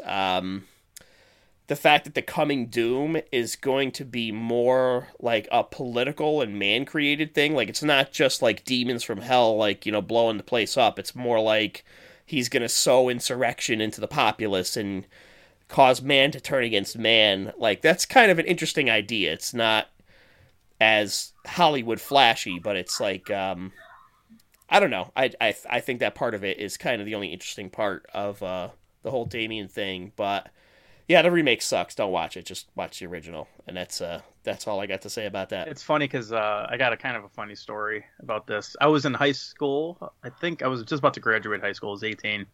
And this blew up because it was coming out. It came out on June 6th of 2006. Like, 666, baby. It was on the cover art and everything. And my local theater was showing it, obviously. So I went with my buddy Luke and my ex-girlfriend. And we got there, and tickets were sold out, like, completely. And we're like, fuck. And I was like, do you want to go? And my buddy Luke was like, no, let's just stay here for a little bit. I'm like, all right. So we're standing outside, and a dude walks by, and he's like, I've got 3 tickets for sale for The Omen. And my buddy bought them. I think he had to pay, like, at the time, like $20 a ticket. Get the fuck out because the guy wanted more money for him, obviously. So Luke did. You got scalped at a movie theater? Absolutely. And what the so fuck? Luke bought them, and we still joke to this day, or like the devil wanted us to see The Omen, because that was like a sign from the devil that we needed to watch it. Because soon as we sat down to like wait, the guy comes like right up to us. He's like, I got 3 tickets for sale. And it was funny. Yeah, that's my story of how I saw The Omen. So what do you think of the remake versus the original? I think I'm gonna get some flack, but I think the original's a little. It's good, but it's way too long. I'm kind of with you on that. I understand. It's a little boring. Yeah, it's about like 20 minutes too long. Well, and while Margot Kidder's in her, it's just like it's a good flick, but way too long. And this I've seen a couple times, and it's like, why watch this? The novelty of it coming out on 666, that was fun, I guess, but like, why else would you watch it?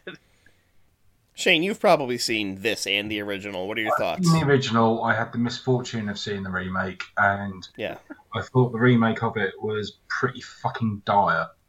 I couldn't believe I actually sat through it. What I caught there, I think I missed about 20 minutes of it, and I'm sitting there thinking, what the fuck is this? And then it dawned on me that it was the Omen remake, and I was like, oh Christ, I've started, so I may as well finish it. Probably. It's not even labeled as a horror movie on IMDb. It's an action adventure fantasy. Like, they didn't say it's a horror. I mean, come on. A couple people's heads get cut off and stuff. You got some action in there. It was just dull as fuck. What do you think, Amy? Yeah, no, I saw it, I think, pretty soon after it came out. I might actually have it in my collection. I don't know. I'm not 100% sure. But, I agree. The first Omen is a little draggy. It does get slow-paced at some places. I don't remember this being an improvement. I don't remember hating the remake, but I don't remember liking it either, which is weird because I also love Julia Stiles, so I would imagine. Oh, really? Yeah, I actually do. My weird crush on Julia Stiles she adds the movie. She adds nothing to this movie, I gotta say. I liked Liv Schreiber in it. He was good. I thought he did a pretty good job, as the ambassador, the father, whatever. And David Thewlis is always good. I think he's a great character actor. He adds a lot of stuff to it. But no, I felt the same way. Like, I remember being like, I remember watching this and not hating it. Like, I thought it was fine. It didn't, offend me in any way. And then I watched it again, and I'm like, it just left me with the feeling of, why did I watch this? Like, I could have been doing something else with my time, and I watched this instead. But that basically describes, that's most of my life. So, what do you got, Mike? Well, my second movie, I unfortunately rented the movie off YouTube, called Bless the Child. It came out in 2000. It was directed by Chuck Russell, who did Nightmare on Elm Street 3. He did the Blob remake. He did The Mask. He did Eraser. He did The Scorpion King. As his career went on, the movies got terrible. So if you go to justwatch.com and you see that this movie says it's on, or that site says this movie is on Tubi, don't believe it, because it's not. And I was very upset. So I had to pay $3 on YouTube just to rent it, because I couldn't find a torrent. So there's that. It stars Kim Basinger. Oh, I know this movie. Okay. Jimmy Smits, Rufus Sewell, and Angela Bettis. Oh, Angela Bettis! I love Angela Bettis. There's small roles by Ian Holm and Christina Ricci that neither of them should have been in it. I was asking about Ricci, yeah. Yeah, I'll get to that because she's in it for like 5 minutes. So the plot is about Maggie O'Connor, who's Kim Basinger. She's I'm just gonna let it. She's like a psychiatric nurse. The movie opens with her on a bus while a random stranger tells her plot information about the Star of Bethlehem being observed for the first time in 2,000 years. Like, so I took the train every day to work. If some woman started talking to me about a star, I'd be like, I'm gonna put my headphones back in because you are providing me with no information right now. And Kim Basinger or whatever, she's like listening to this woman. This woman's like, yeah, it's like the first time in 2,000 years. It's the Star of Bethlehem's come, and Kim's like, cool. And so she's just reading a newspaper, and this woman just gives like all this like plot info dump. Later on, a woman in the shadows is holding a baby up to Maggie's door. It's Angela Bettis or whatever, and she's holding a baby. And it turns out to be Maggie's sister, Jenna. Jenna is a junkie and ends up dropping the baby off, whose name was Cody, off at Maggie's house and just disappears. So this all takes place before Christmas, and Maggie ends up taking care of the child. So due to the drugged out mom, the baby is diagnosed with autism, and Maggie signs Cody up for a Catholic special needs school. As Cody gets older, she exhibits telekinetic abilities and starts moving things with her mind. So around the same time, a group of people are abducting children and then killing them. An FBI agent named John Travis, who's played by Jimmy Smits, is brought in to help the cops try to track down the murderers. Sorry, I need to get that out. So this FBI agent used to be a seminary student and has interest in homicides of the occult. All the victims have symbols engraved on their arm. One day, Maggie comes home with Cody, now 6 years old, to find Jenna and her new husband, Eric Stark, played by Rufus Sewell. Yeah, Jenna and her new husband want Cody back in their lives. Eric is a self-help guru and has a devout group of followers around him at all times. They end up kidnapping Cody, and when Maggie goes to the police, she speaks to Travis, who realizes that Cody is the same age as the rest of the kids that were abducted and killed. He concludes that the group wants to find a special child before Easter Eve to complete a black mass. Mm-hmm. This is a very mediocre movie. Ian Holm is in it for about 2 minutes. He's in a wheelchair, doesn't even need to stand up for this role, and he just gives some plot information. So Christina Ricci, well, I'll get to that. So one of the scene highlights, and I really want to stress this enough. So Kim Basinger ended up being drugged, and she wakes up just driving the opposite side down a bridge in New York. And all these cars are like dodging her, and she ends up crashing on the side of the bridge. And her car's hanging off the edge of the bridge. I literally laughed out loud at this. So her car is dangling over the water, and she's frozen with fear until Jesus in a denim shirt comes, and he rescues her. He says, "Take my hand." Maggie gets out, and the person disappears. But it's totally Jesus. And he's wearing a denim shirt, and he's got his hair tied back, all 2000s like. I'm like, dude, that was Jesus. Right on the nose. Huh? Right on the nose, man. So this movie's not atrocious by any means. It's just very mediocre. And there's some good characters, like Eric Stark, Rufus Sewell. He was in Dark City. He's great in it. What? Sewell. Rufus Sewell. That's his name. Seville? Sewell. I don't know what you're saying. This is crazy to me. I feel like you're speaking a different language. Sewell. Yeah, S-E-W-E-L-L. Sewell. I'm just going to call him Rufus. So there's some good characters. Yeah, Rufus. There you go. So there's some good character in this, like Rufus. Cody, she's like, for a child actor, she does a really good job. And Jimmy Smits is always fun. He was in Dexter, and he plays a good character. But the negatives, man, this dialogue. So it goes for more of an edgy approach than anything. Many of the antagonists like just mock God the whole time while looking up at the sky. You know, it reminds me of The Devil's Advocate, where for no reason at all, Keanu's like sister is striking the Jesus pose, and she goes, "Guess who I am?" I'm like, why is this a thing? Like, why? It's very cringy. Except take that one scene of Devil's Advocate and apply it to the rest of this movie. This works both ways though, because the religious aspect of it is laid on way too thick. I'm a Christian, and like this whole movie, I was like rolling my eyes at. Kim Basinger is a non-believer throughout the whole thing until the very end. The little girl, Cody, performs various miracles, and you get like slow motion and sappy music like a Hallmark movie. Like she hugs this cancer patient, and like the visuals slow down, and there's like dun dun dun dun dun, and like you could tell the cancer patient just realized that she doesn't have cancer anymore. I'm like, really? The movie. My cancer's gone. Yeah, like this entire movie is super lame, and some parts will make you want to roll your eyes. And so Christina Ricci's character in this, she's in it, I swear to God, for like 5 minutes. She first meets Kim Basinger in a hospital, and she's got like track marks on. She's a drug addict. She used to be in this like cult that Rufus runs, and she's like, "Hey, I know your sister," and Kim's like, "Cool, stay here. I'll be right back," and she leaves.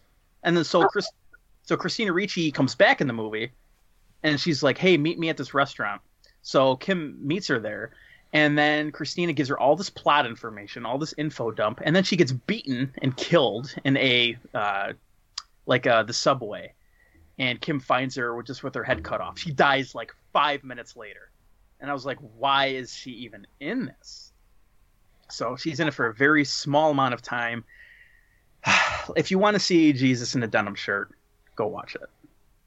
That's all I got to say. Oh, that sounds like a good selling point. I thought, because I like these kinds of movies, and I was like, cool, it sounds cool. Like Kim Basinger, like 2000s Kim Basinger is still like pretty good looking, and I'm like, oh, I'm on it. And no, it was bad. Damn. So I want when I want my $3 I just looked back. this up. I thought I looked at this poster and I thought it was the one where Robert De Niro is like looking after some like I think it's another Satan kid. What the hell's the name of that movie? Oh, is this the Sixth Sense one? No, it's De Niro. Oh, what the fuck's the name of that movie? I can't remember now. It's not hide and seek, is it? No. That's De Niro and Al Pacino. Pacino's in that? Isn't he? No, the hide and seek's about like De Niro being the ghost the whole time, just like in Sixth Sense. Spoiler. Oh no. Came out in like 2000. What the fuck was this? The movie I'm thinking of? Godsend? Is that it? No. Frankenstein? That's not it. Or De Niro plays the monster? Yeah, that was it. No. Why can't I fucking find it? Holy shit. It's some movie where like it looks similar to the cover of this, and it's about a little kid. Eli? And for some reason I mixed the two in my head. I don't know. I'm not even seeing it on here. What the fuck? You're failing me, IMDb. Well, I'm giving up in embarrassment. Oh, Analyze This. That's what it was. What? No, I don't know. For a second, I was like, wait a minute. That's what I was thinking of. Meet the Fockers. Oh, shit. All right, cool. Anyone got anything else they want to discuss in this religious horror episode? I mean, I got one more, but if no one else isn't. I got another one, too. I have one that I'm concerned to do it because I don't know if people will believe me that it exists, so... Yes, let's hear it. It would be the Life Zone. It fits into... It seems to be the most recent entry into that evangelical horror thing I was talking about. Mm-hmm. Basically, the only way I can think to explain it is imagine two people were having a debate about abortion. Neither of them understood the topic and could just spew talking points, and that's it. Nothing else. Mm-hmm. Like, there were points in this movie where, like, I can't even tell what side of the debate this person is on because they're literally just spewing vague talking points that don't necessarily connect. But, wow. The plot is... 1.9 on IMDb. Yeah. That's impressive. Yeah. 3 pregnant women are kidnapped by a mysterious figure and imprisons them in an abandoned hospital. Sorry. The director said about his own movie, "The clear message I'm sending as a filmmaker is that abortion is evil." He is also a lawyer, former judge, and an author of legal books and novels, which is funny because they actually misuse some legal terminology a little later. Generally speaking, filmmakers, executives, and actors hold very liberal viewpoints of this view, and it is a topic that's of interest to them, but I don't care what Hollywood thinks.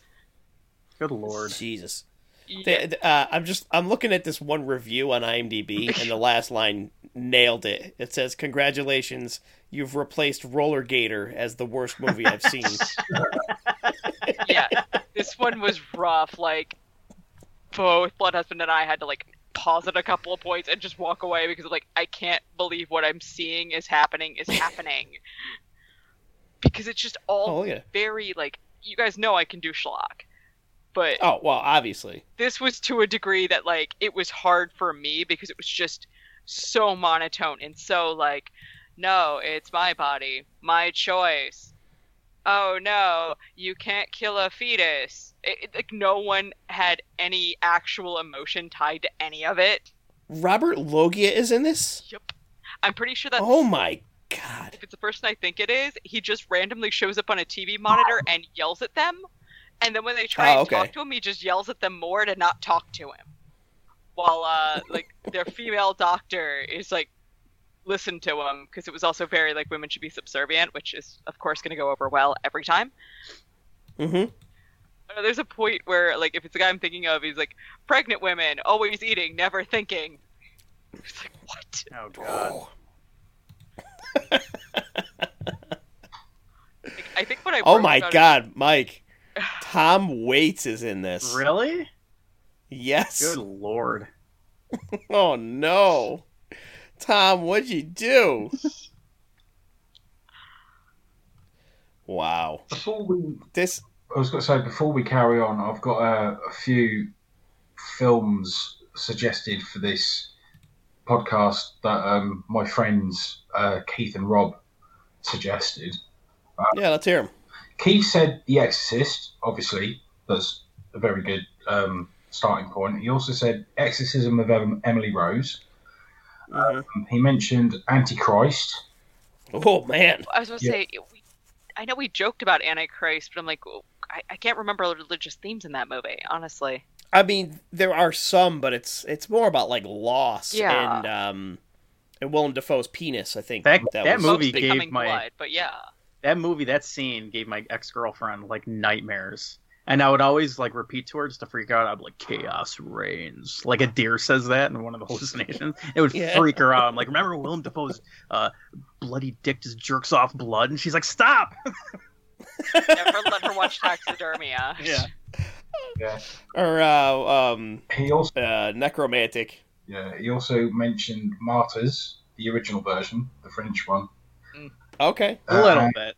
That's stretching. And Constantine. Sure. My buddy Rob. See, because they didn't mention this on their Facebook or anything like that. They mentioned it on their WhatsApp, because we were chatting to them on WhatsApp earlier. He suggested The Omen and Devil's Advocate. He also suggested a series, American Horror Story. He thought the story in Asylum was quite religious, had religious to it. But I can see that. I said that you could mention any season of American Horror Story because all of them have religious themes. That's kind of how it is with the Exorcism movies. Like, I kind of try to stay away from Exorcist movies because I feel like, or Exorcism movies, because I feel like it's kind of like a, you know, you can name any Exorcism movie as a religious movie. It's like guaranteed. Yeah, that's. I didn't really go for any of those either myself. And although it's not really horror, he did suggest Passion of the Christ because it does have horrific moments. Okay. There you go. I would have gone with Passion of the Christ 2, crucify this, you know. Electric Boogaloo. Yeah. Nobody mentioned Jesus Christ Vampire Hunter. That's another musical horror. There's also Jesus Christ Serial Rapist, but let's not do Beelzebub. We don't have to. So. Oh my God. My grandmother bought me Jesus Christ Vampire Hunter for Christmas once. I don't know if she thought I would enjoy it, but I did. She probably gave it to you as like a gag gift. You're like, thank you. I'm like, I love it. You know, it's a movie about Jesus. Oh, God. Yeah, there's some good ones. So, one other movie I did want to talk about, because I forced myself to sit through it. 2010's Legion, directed by Scott Stewart, who also directed Dark Skies. Stars Paul Bettany as the Archangel Michael. Lucas Black from the Fast and Furious movies, specifically the Tokyo Drift one. And Tyrese Gibson, also Fast and Furious. Charles S. Dutton, character actor, he's in a million things. And Dennis Quaid, the best Quaid. This is. The non- I thought the. Quaid, you mean? What's that? The non-crazy Quaid. Yeah, right. Well, the least crazy Quaid. So a group of people are stuck in a desert rest stop, fighting off the armies of heaven, who are set on ridding the world of humans and ending mankind. The Archangel Michael has joined the group to fend off the end of the world by saving this prego woman's unborn baby. I mean, so the one thing I did like about this movie is that I kind of liked that they are technically more biblically, that's a hard word, technically more biblically accurate in that it's the will of God and the angels who are doing the destroying and not like a demon or some Satan's trying to end the world. Like, it's like, no, this is, God is doing this. I'm like, oh, okay, that sounds exactly like the Bible. So in like a strange way, it's more accurate in a sense, and I kind of like that they sort of went that route.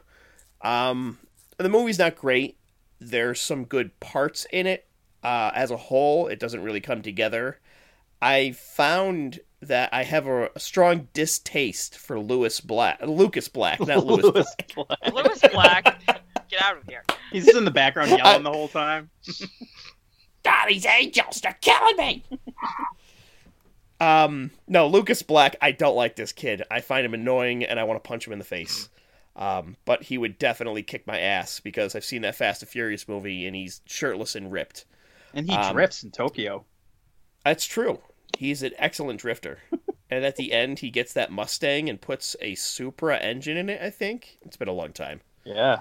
Very impressive. So, the movie itself, I didn't hate it, but I didn't really like it either. It's kind of one of those nonsense movies that if you were to catch it on the Sci-Fi Channel on a Saturday afternoon, it's raining out, it's 2 p.m., and you're like, all right, I guess I'll just watch this for now. You wouldn't be too upset with yourself. But in any other circumstances, do something else. So I saw this in that's theaters. all I got. Did you? Yeah. Oof. Because I liked biblical movies back then, too. And wow, that was a disappointment. That's like the first and last time I saw it. I'm like, yikes. Same. Yeah, it I don't know. I guess I could say it was disappointing in that, like, I was hoping cooler things would happen, but at the same time, all the outrageous stuff was like the worst parts of the movie. The only thing I did like was they had that one guy who was being crucified upside down, and his boils all over his body were like pulsating, and like the woman tried to go after him, and he just popped like a balloon. So I thought that was good. That's about it. Oh, what else? Mike, you said you had another one, right? Correct. All right, what do you got? So it's been a while, so I figured I'd revisit The End of Days with my boyfriend, with my main B, with my bae, Arnold Schwarzenegger. Oh shit. Yeah, man. It's legit. And so this is The End of Days. I tore into this because I couldn't find it anywhere, and I'm not buying it. So the director is Peter Hyams, who's done 2010, the year we made contact. He did Time Cop. He's done Outland. Exactly. He wrote. It's written by Andrew W. Marlowe, who did Hollow Man and Air Force One. This is more of an action movie with strong horror elements to it. It stars Arnold Schwarzenegger, Gabriel Byrne, Robin Tunney, and Kevin Pollak, because why not? So, in 1979, a priest at the Vatican sees a comet and insists that the birth of the Antichrist is coming.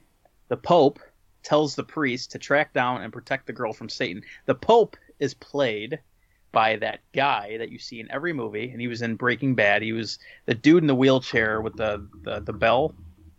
Oh, yeah. He was also in Christmas Evil. I was watching that the other day. I'm like, what is going on? He's not. Is he? He's one of the dudes that comes out of that party and drags Harry into it. Yeah. He's one of those guys. I'm like, what is going on here? It blew my mind. So anyway, the Pope tells the priest to track down and protect the girl from Satan. A subgroup in the Vatican called the Vatican Knights thinks the girl must die to truly protect the world from Satan's child. A baby is born in New York City, and her name is Kristen York, and has the mark of the chosen one. The doctor brings the baby into another room, and a ritual is performed on the baby by Udo Kier, another doctor. Flash forward 20 years, and Christine's now 20 years old, and her new mother is now one of the doctors that delivered her and took her to the ritual as a baby. They don't mention a lot of it. They just said, like, the original mother died, and the doctor fell in love with her dad, and so that's a thing now. So Satan comes out of a sewer and possesses a man in a restaurant, played by Gabriel Byrne, who's awesome in this. He's a great Satan. He touches a woman's titty, makes out with her, and leaves the restaurant, and he blows it up behind him. Don't know why, but it was cool. A former police officer whose name is Jericho Kane, and it's played by Arnold Schwarzenegger. He's an alcoholic and depressed since his wife and daughter were killed by a group of contract killers. He works for a security company and is a strong atheist since his family died. His coworker, Bobby Chicago, played by Kevin Pollak, and Jericho are assigned to protect Gabriel Byrne, not knowing he's Satan. A chase ensues as a former priest tries to kill Satan, because he knows. After the chase and ultimate hospitalization of the former priest, Jericho and Bobby decide to search out his hobo den. So while walking down the street, they hear a woman getting beaten up. It turns out the Vatican Knights found a now 20-year-old Christine and are trying to kill her before Satan can use her as a vessel for his child. Jericho and Bobby fight off the Knights and now must protect the girl at all costs, even without knowing Satan's true intentions. So, this is not 80s Schwarzenegger. His muscles aren't as big. You know, he's getting a little sad, but he's still Schwarzenegger, you know? He doesn't have any shirtless shots in here. I was a little disappointed. The most important part is the stubble, I feel like, is a very big part of Schwarzenegger. That bicep vein that's bigger than my forearm. It's still there. He's still... They don't show him without a shirt on. You know, he's got some layers. It's whatever. He did his dues, you know? So one of the best scenes in the movie is it's so over the top. This, like I said, this is an action movie first and foremost. So one of the highlights for me was there's a train sequence. So Arnold keeps beating the shit out of Satan. Like, he keeps like beating the Christ out of him. So Satan, I guess literally. So Satan has limitations due to his human body, and Arnold keeps trying to blow him up for like various ways. So throughout the movie, Gabriel Byrne's body keeps becoming more and more beat up. During the train sequence, they run over Satan on the tracks. They shoot his arms. He's trying to get into the train car to span the train cars. And when Satan attempts to jump over, Arnold shoots him with a grenade, blowing him up in the midair. It's ridiculous and awesome. and they do like not a slow motion shot, but they like track the grenade as it's going to Satan, and he just explodes. You know, like I said, positives. Arnold isn't 80s Arnold in this, but he makes this movie fun. Like, I wouldn't watch this without Arnold in it. So the writing is kind of hit or miss. It's not as exaggerated as Bless the Child, but there is a church chant that is constantly being reused throughout the movie. It's the same 2 to 3 second soundbite. Whenever a character realizes something important to the story, it's like, oh! I'm like, wow. It happens like 10 times. I'm like, you need to get the rights to the rest of the song because that's rough. The story is a bit predictable, and the character names are just goofy. Like, Kevin Pollak's name is Bobby Chicago. Arnold is Jericho Kane. And then you've got Kristen York, because in the movie, it's explained that the Devil's Christ is in New York. I'm like, why? So it's just a goofy but entertaining flick. Yeah, that's all I really got to say about that. And it's got a Guns N' Roses song on it. Yeah. Oh my god. Oh, good. Yeah. It was like the first one in like 15 years they released. And it was the most awful fucking song they did. Actually, and it was almost like Axl Rose was trying to emulate the old school Guns N' Roses sound with grunge era GNR and industrial thrown in as well. Yes. And the whole song was a fucking mess. Even having Robin Fink from Nine Inch Nails play guitar on it didn't even save it. I can listen to Shane rant about the one song in the soundtrack he doesn't like. I like this movie too. This is one of those movies that really spawned my love for religious horror. I saw this in theaters. I think I want to say it was 99, I think? Yeah. 99, 98, somewhere around there. Came out 99. Yeah, and I love this one. I thought it was fucking so awesome. Mostly because of Arnold, but still, the whole movie's pretty good. And I liked also the Gabriel Byrne's in it. I think he was also in Stigmata. Yeah, which came out. He plays the opposite. Right, it came out the same year. He plays Satan in one, and he plays like the priest in the other. He's great. Yeah. I got awesome. I guess other notable religious horror films. If you're done, Ryan, are you done? I just want to know, because it's been a couple years since I watched this, do you remember what Schwarzenegger puts in his breakfast shake? Yes, he picks up a piece of pizza off the floor. Oh God, what else? He puts shit. I know he picks up a piece of pizza. He puts Chinese food in it. Noodles or something. He puts Pepto-Bismol. And I forget he puts a couple other things in it too. I think one of them's like an open beer can that has like some beer left in it. Yep. And then he looks at Kevin Pollak and he's like, "Breakfast is the most important meal of the day." I'm like, "Yes, yes." Specifically, I remember that standing out. Oh, plus it's got one of the most famous Arnold lines: "You're a quiet boy compared to me." Yep. Telling that to Satan. So good. Great movie, man. I love that one. Yeah, it was good. All right, yeah. So, other ones. Some of the ones I had listed here. I put down, Amy, I know you watched this recently because I stalk you on UHM. You watched The Reaping recently. Yeah, no, I watched The Reaping like a day before you messaged me. Yeah. Because I'd also watched and The Fight this month and the Prophecy movies like earlier this year. Oh, really? Yeah. So The Reaping's an interesting one. That one's Hilary Swank, right? Yeah, and I always get her mixed up with Jamie Jo Johnson. I have no idea why. And I like the setup of that movie more than I like the movie. It's one of those things that I'm like, oh, this is a great story, but the movie's not that good. Yeah, it's a great idea. It just like it gets preachy, but you kind of can't not be preachy with that material. It just seems like it's a very fine line to walk. Right, and it's like a woman who's like an atheist and debunks religious claims as like that's what she does. I'm like, okay, what job is that? Yeah. That sounds great. And she has to go to Louisiana, I think, and what is it? All the plagues are happening, right? Mm-hmm. And it's all Something being blamed like on that kid. Right. There's like one kid it's all their fault. So that's a good one. Stigmata, I had mentioned. That's another interesting horror movie. I like that one. Obviously, Exorcist. The Sentinel, I've talked about it before. It's not super heavy on the religious aspect, but it is sort of like, it's defending the gates of hell from coming into the world. That's another great one from the 70s. What else do I have on here? This one I thought was, I wanted to do it, but it doesn't really fall into the religious horror, is Lord of Illusions.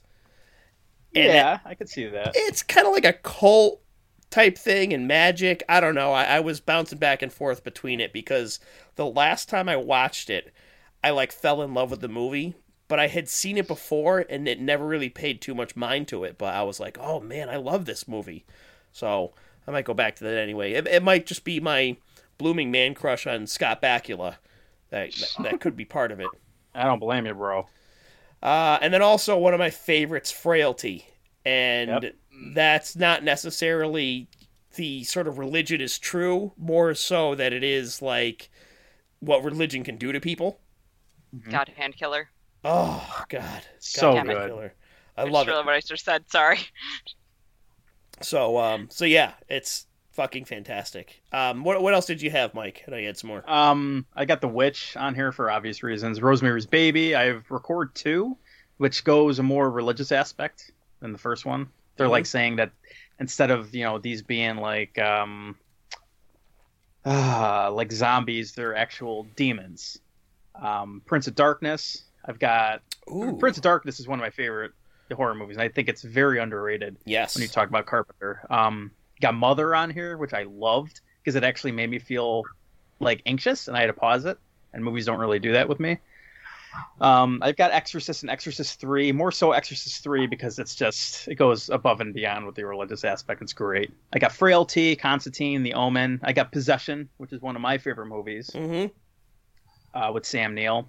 I got The Church, which I talked about last time. Devil's Advocate, Prophecy. I've Begotten. It's like a Wooden Heart from the forum recommended this to me. It's like 30 minutes long. It's short, but it's about like God getting reincarnated. It's all done in black and white. It's really good.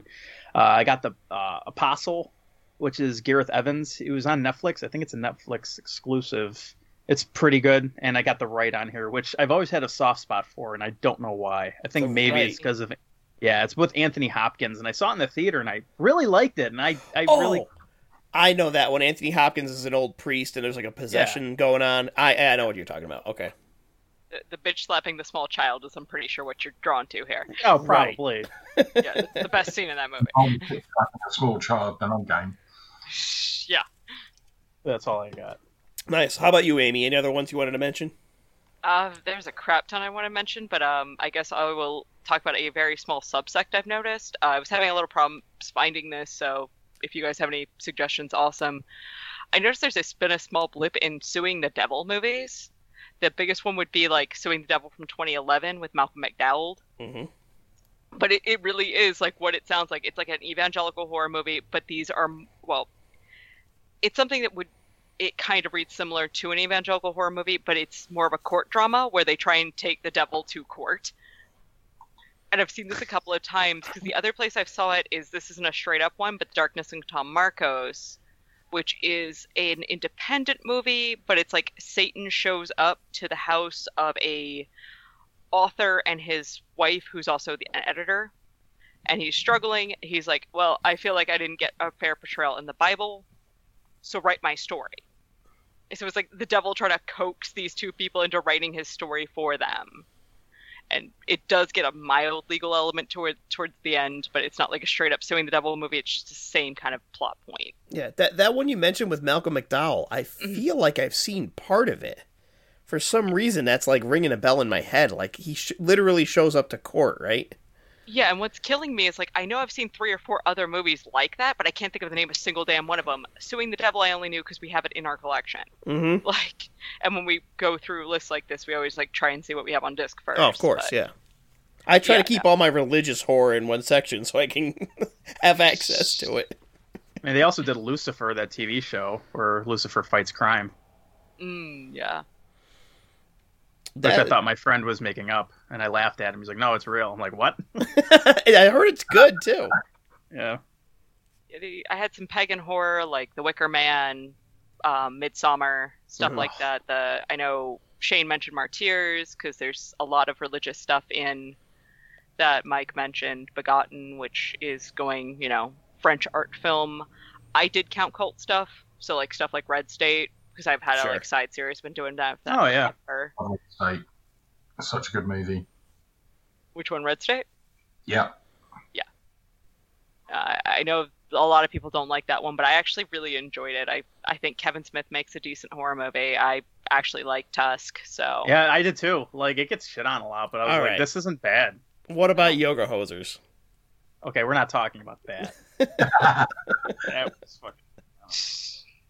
You do strange things for the love of your child, I would assume. Yeah. I actually just rewatched Midsommar the other day because my 4K Ultra Blu-ray came in. Oh, I got an email saying my shit got delayed, Mike. Ooh. It's enormous, and I can't put it anywhere.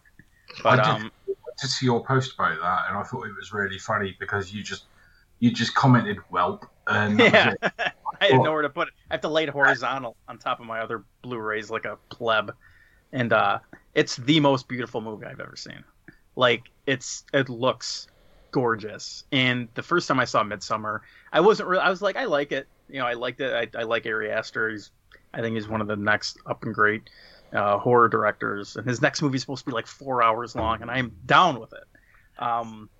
But I like the director's cut a lot better. There's like 30 more minutes. It's about 3 hours long. It's like 30 more minutes of dialogue where they're just kind of looking at each other and they're like, this is a cult.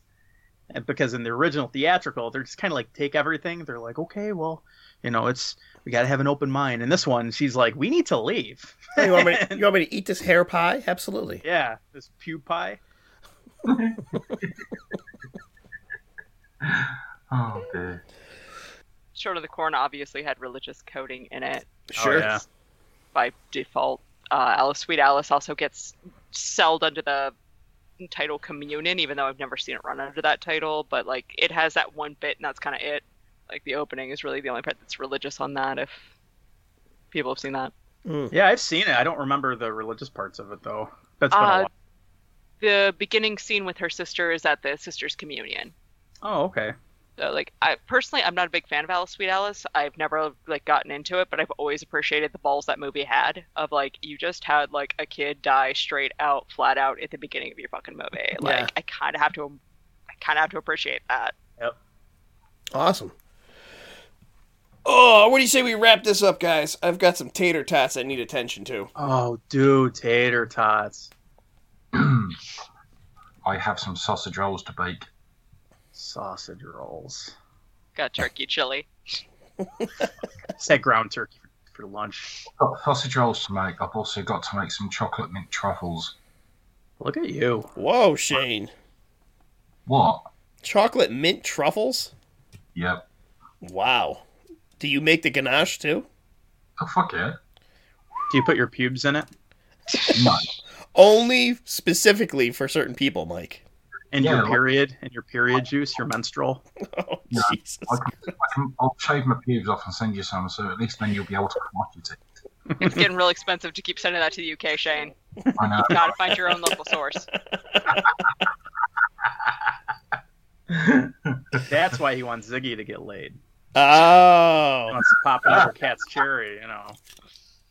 Oh, my God. But yeah, I've got chocolate sausage rolls to make this evening. I've got some biscuits to make too, as in like cookies, biscuits. Yeah, I was going to ask, you mean like KFC biscuits, or are we talking about cookies here? Cookies. We call them biscuits in the UK. What do you call biscuits? Biscuits. So you call biscuits... Son of a bitch. You call biscuits biscuits. Oh, You call biscuits No, we cookies? call- You're saying that they have the same consistency. biscuits or scones.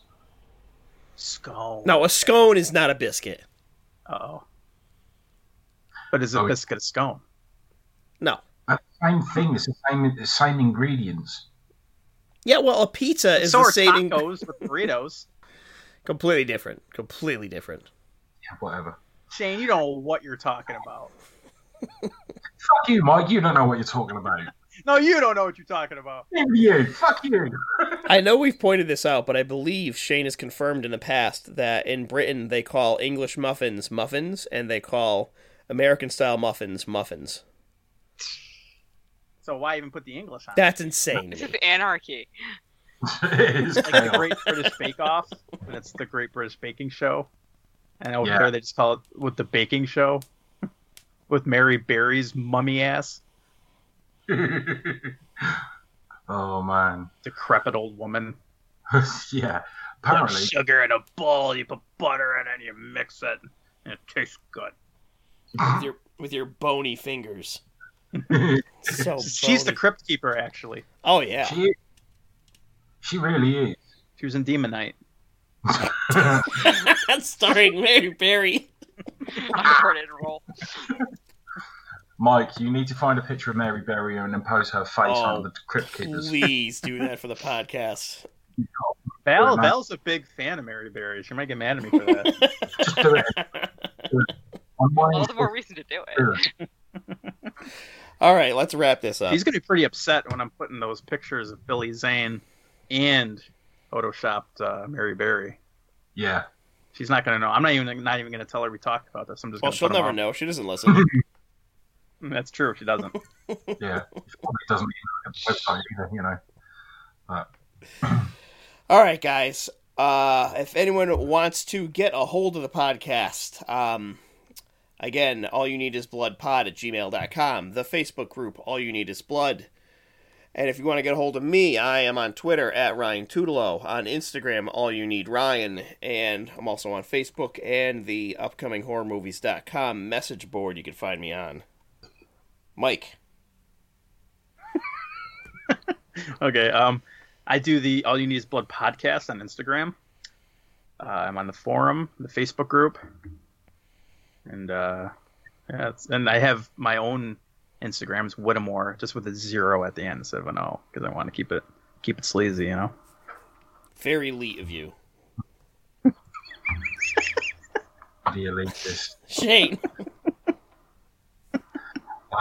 You can find me on Instagram at RoboJunior74, and you can find me on Twitter at Dead Cell Society. The All You Need Is Blood podcast group on Facebook.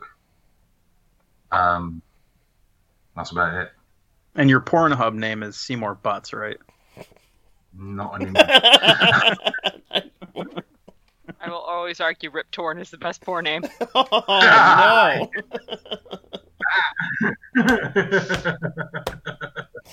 Amy, is there any way you want anyone to get a hold of you to send you copies of Petey Wheatstraw?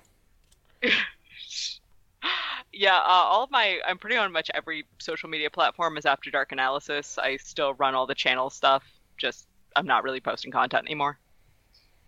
Awesome. All right, well, I want to thank you guys for joining me. Thank you, Amy, for coming on and discussing the religious horror topic. And I guess we'll just wrap it up. I'll say bye for now. Bye. Laters.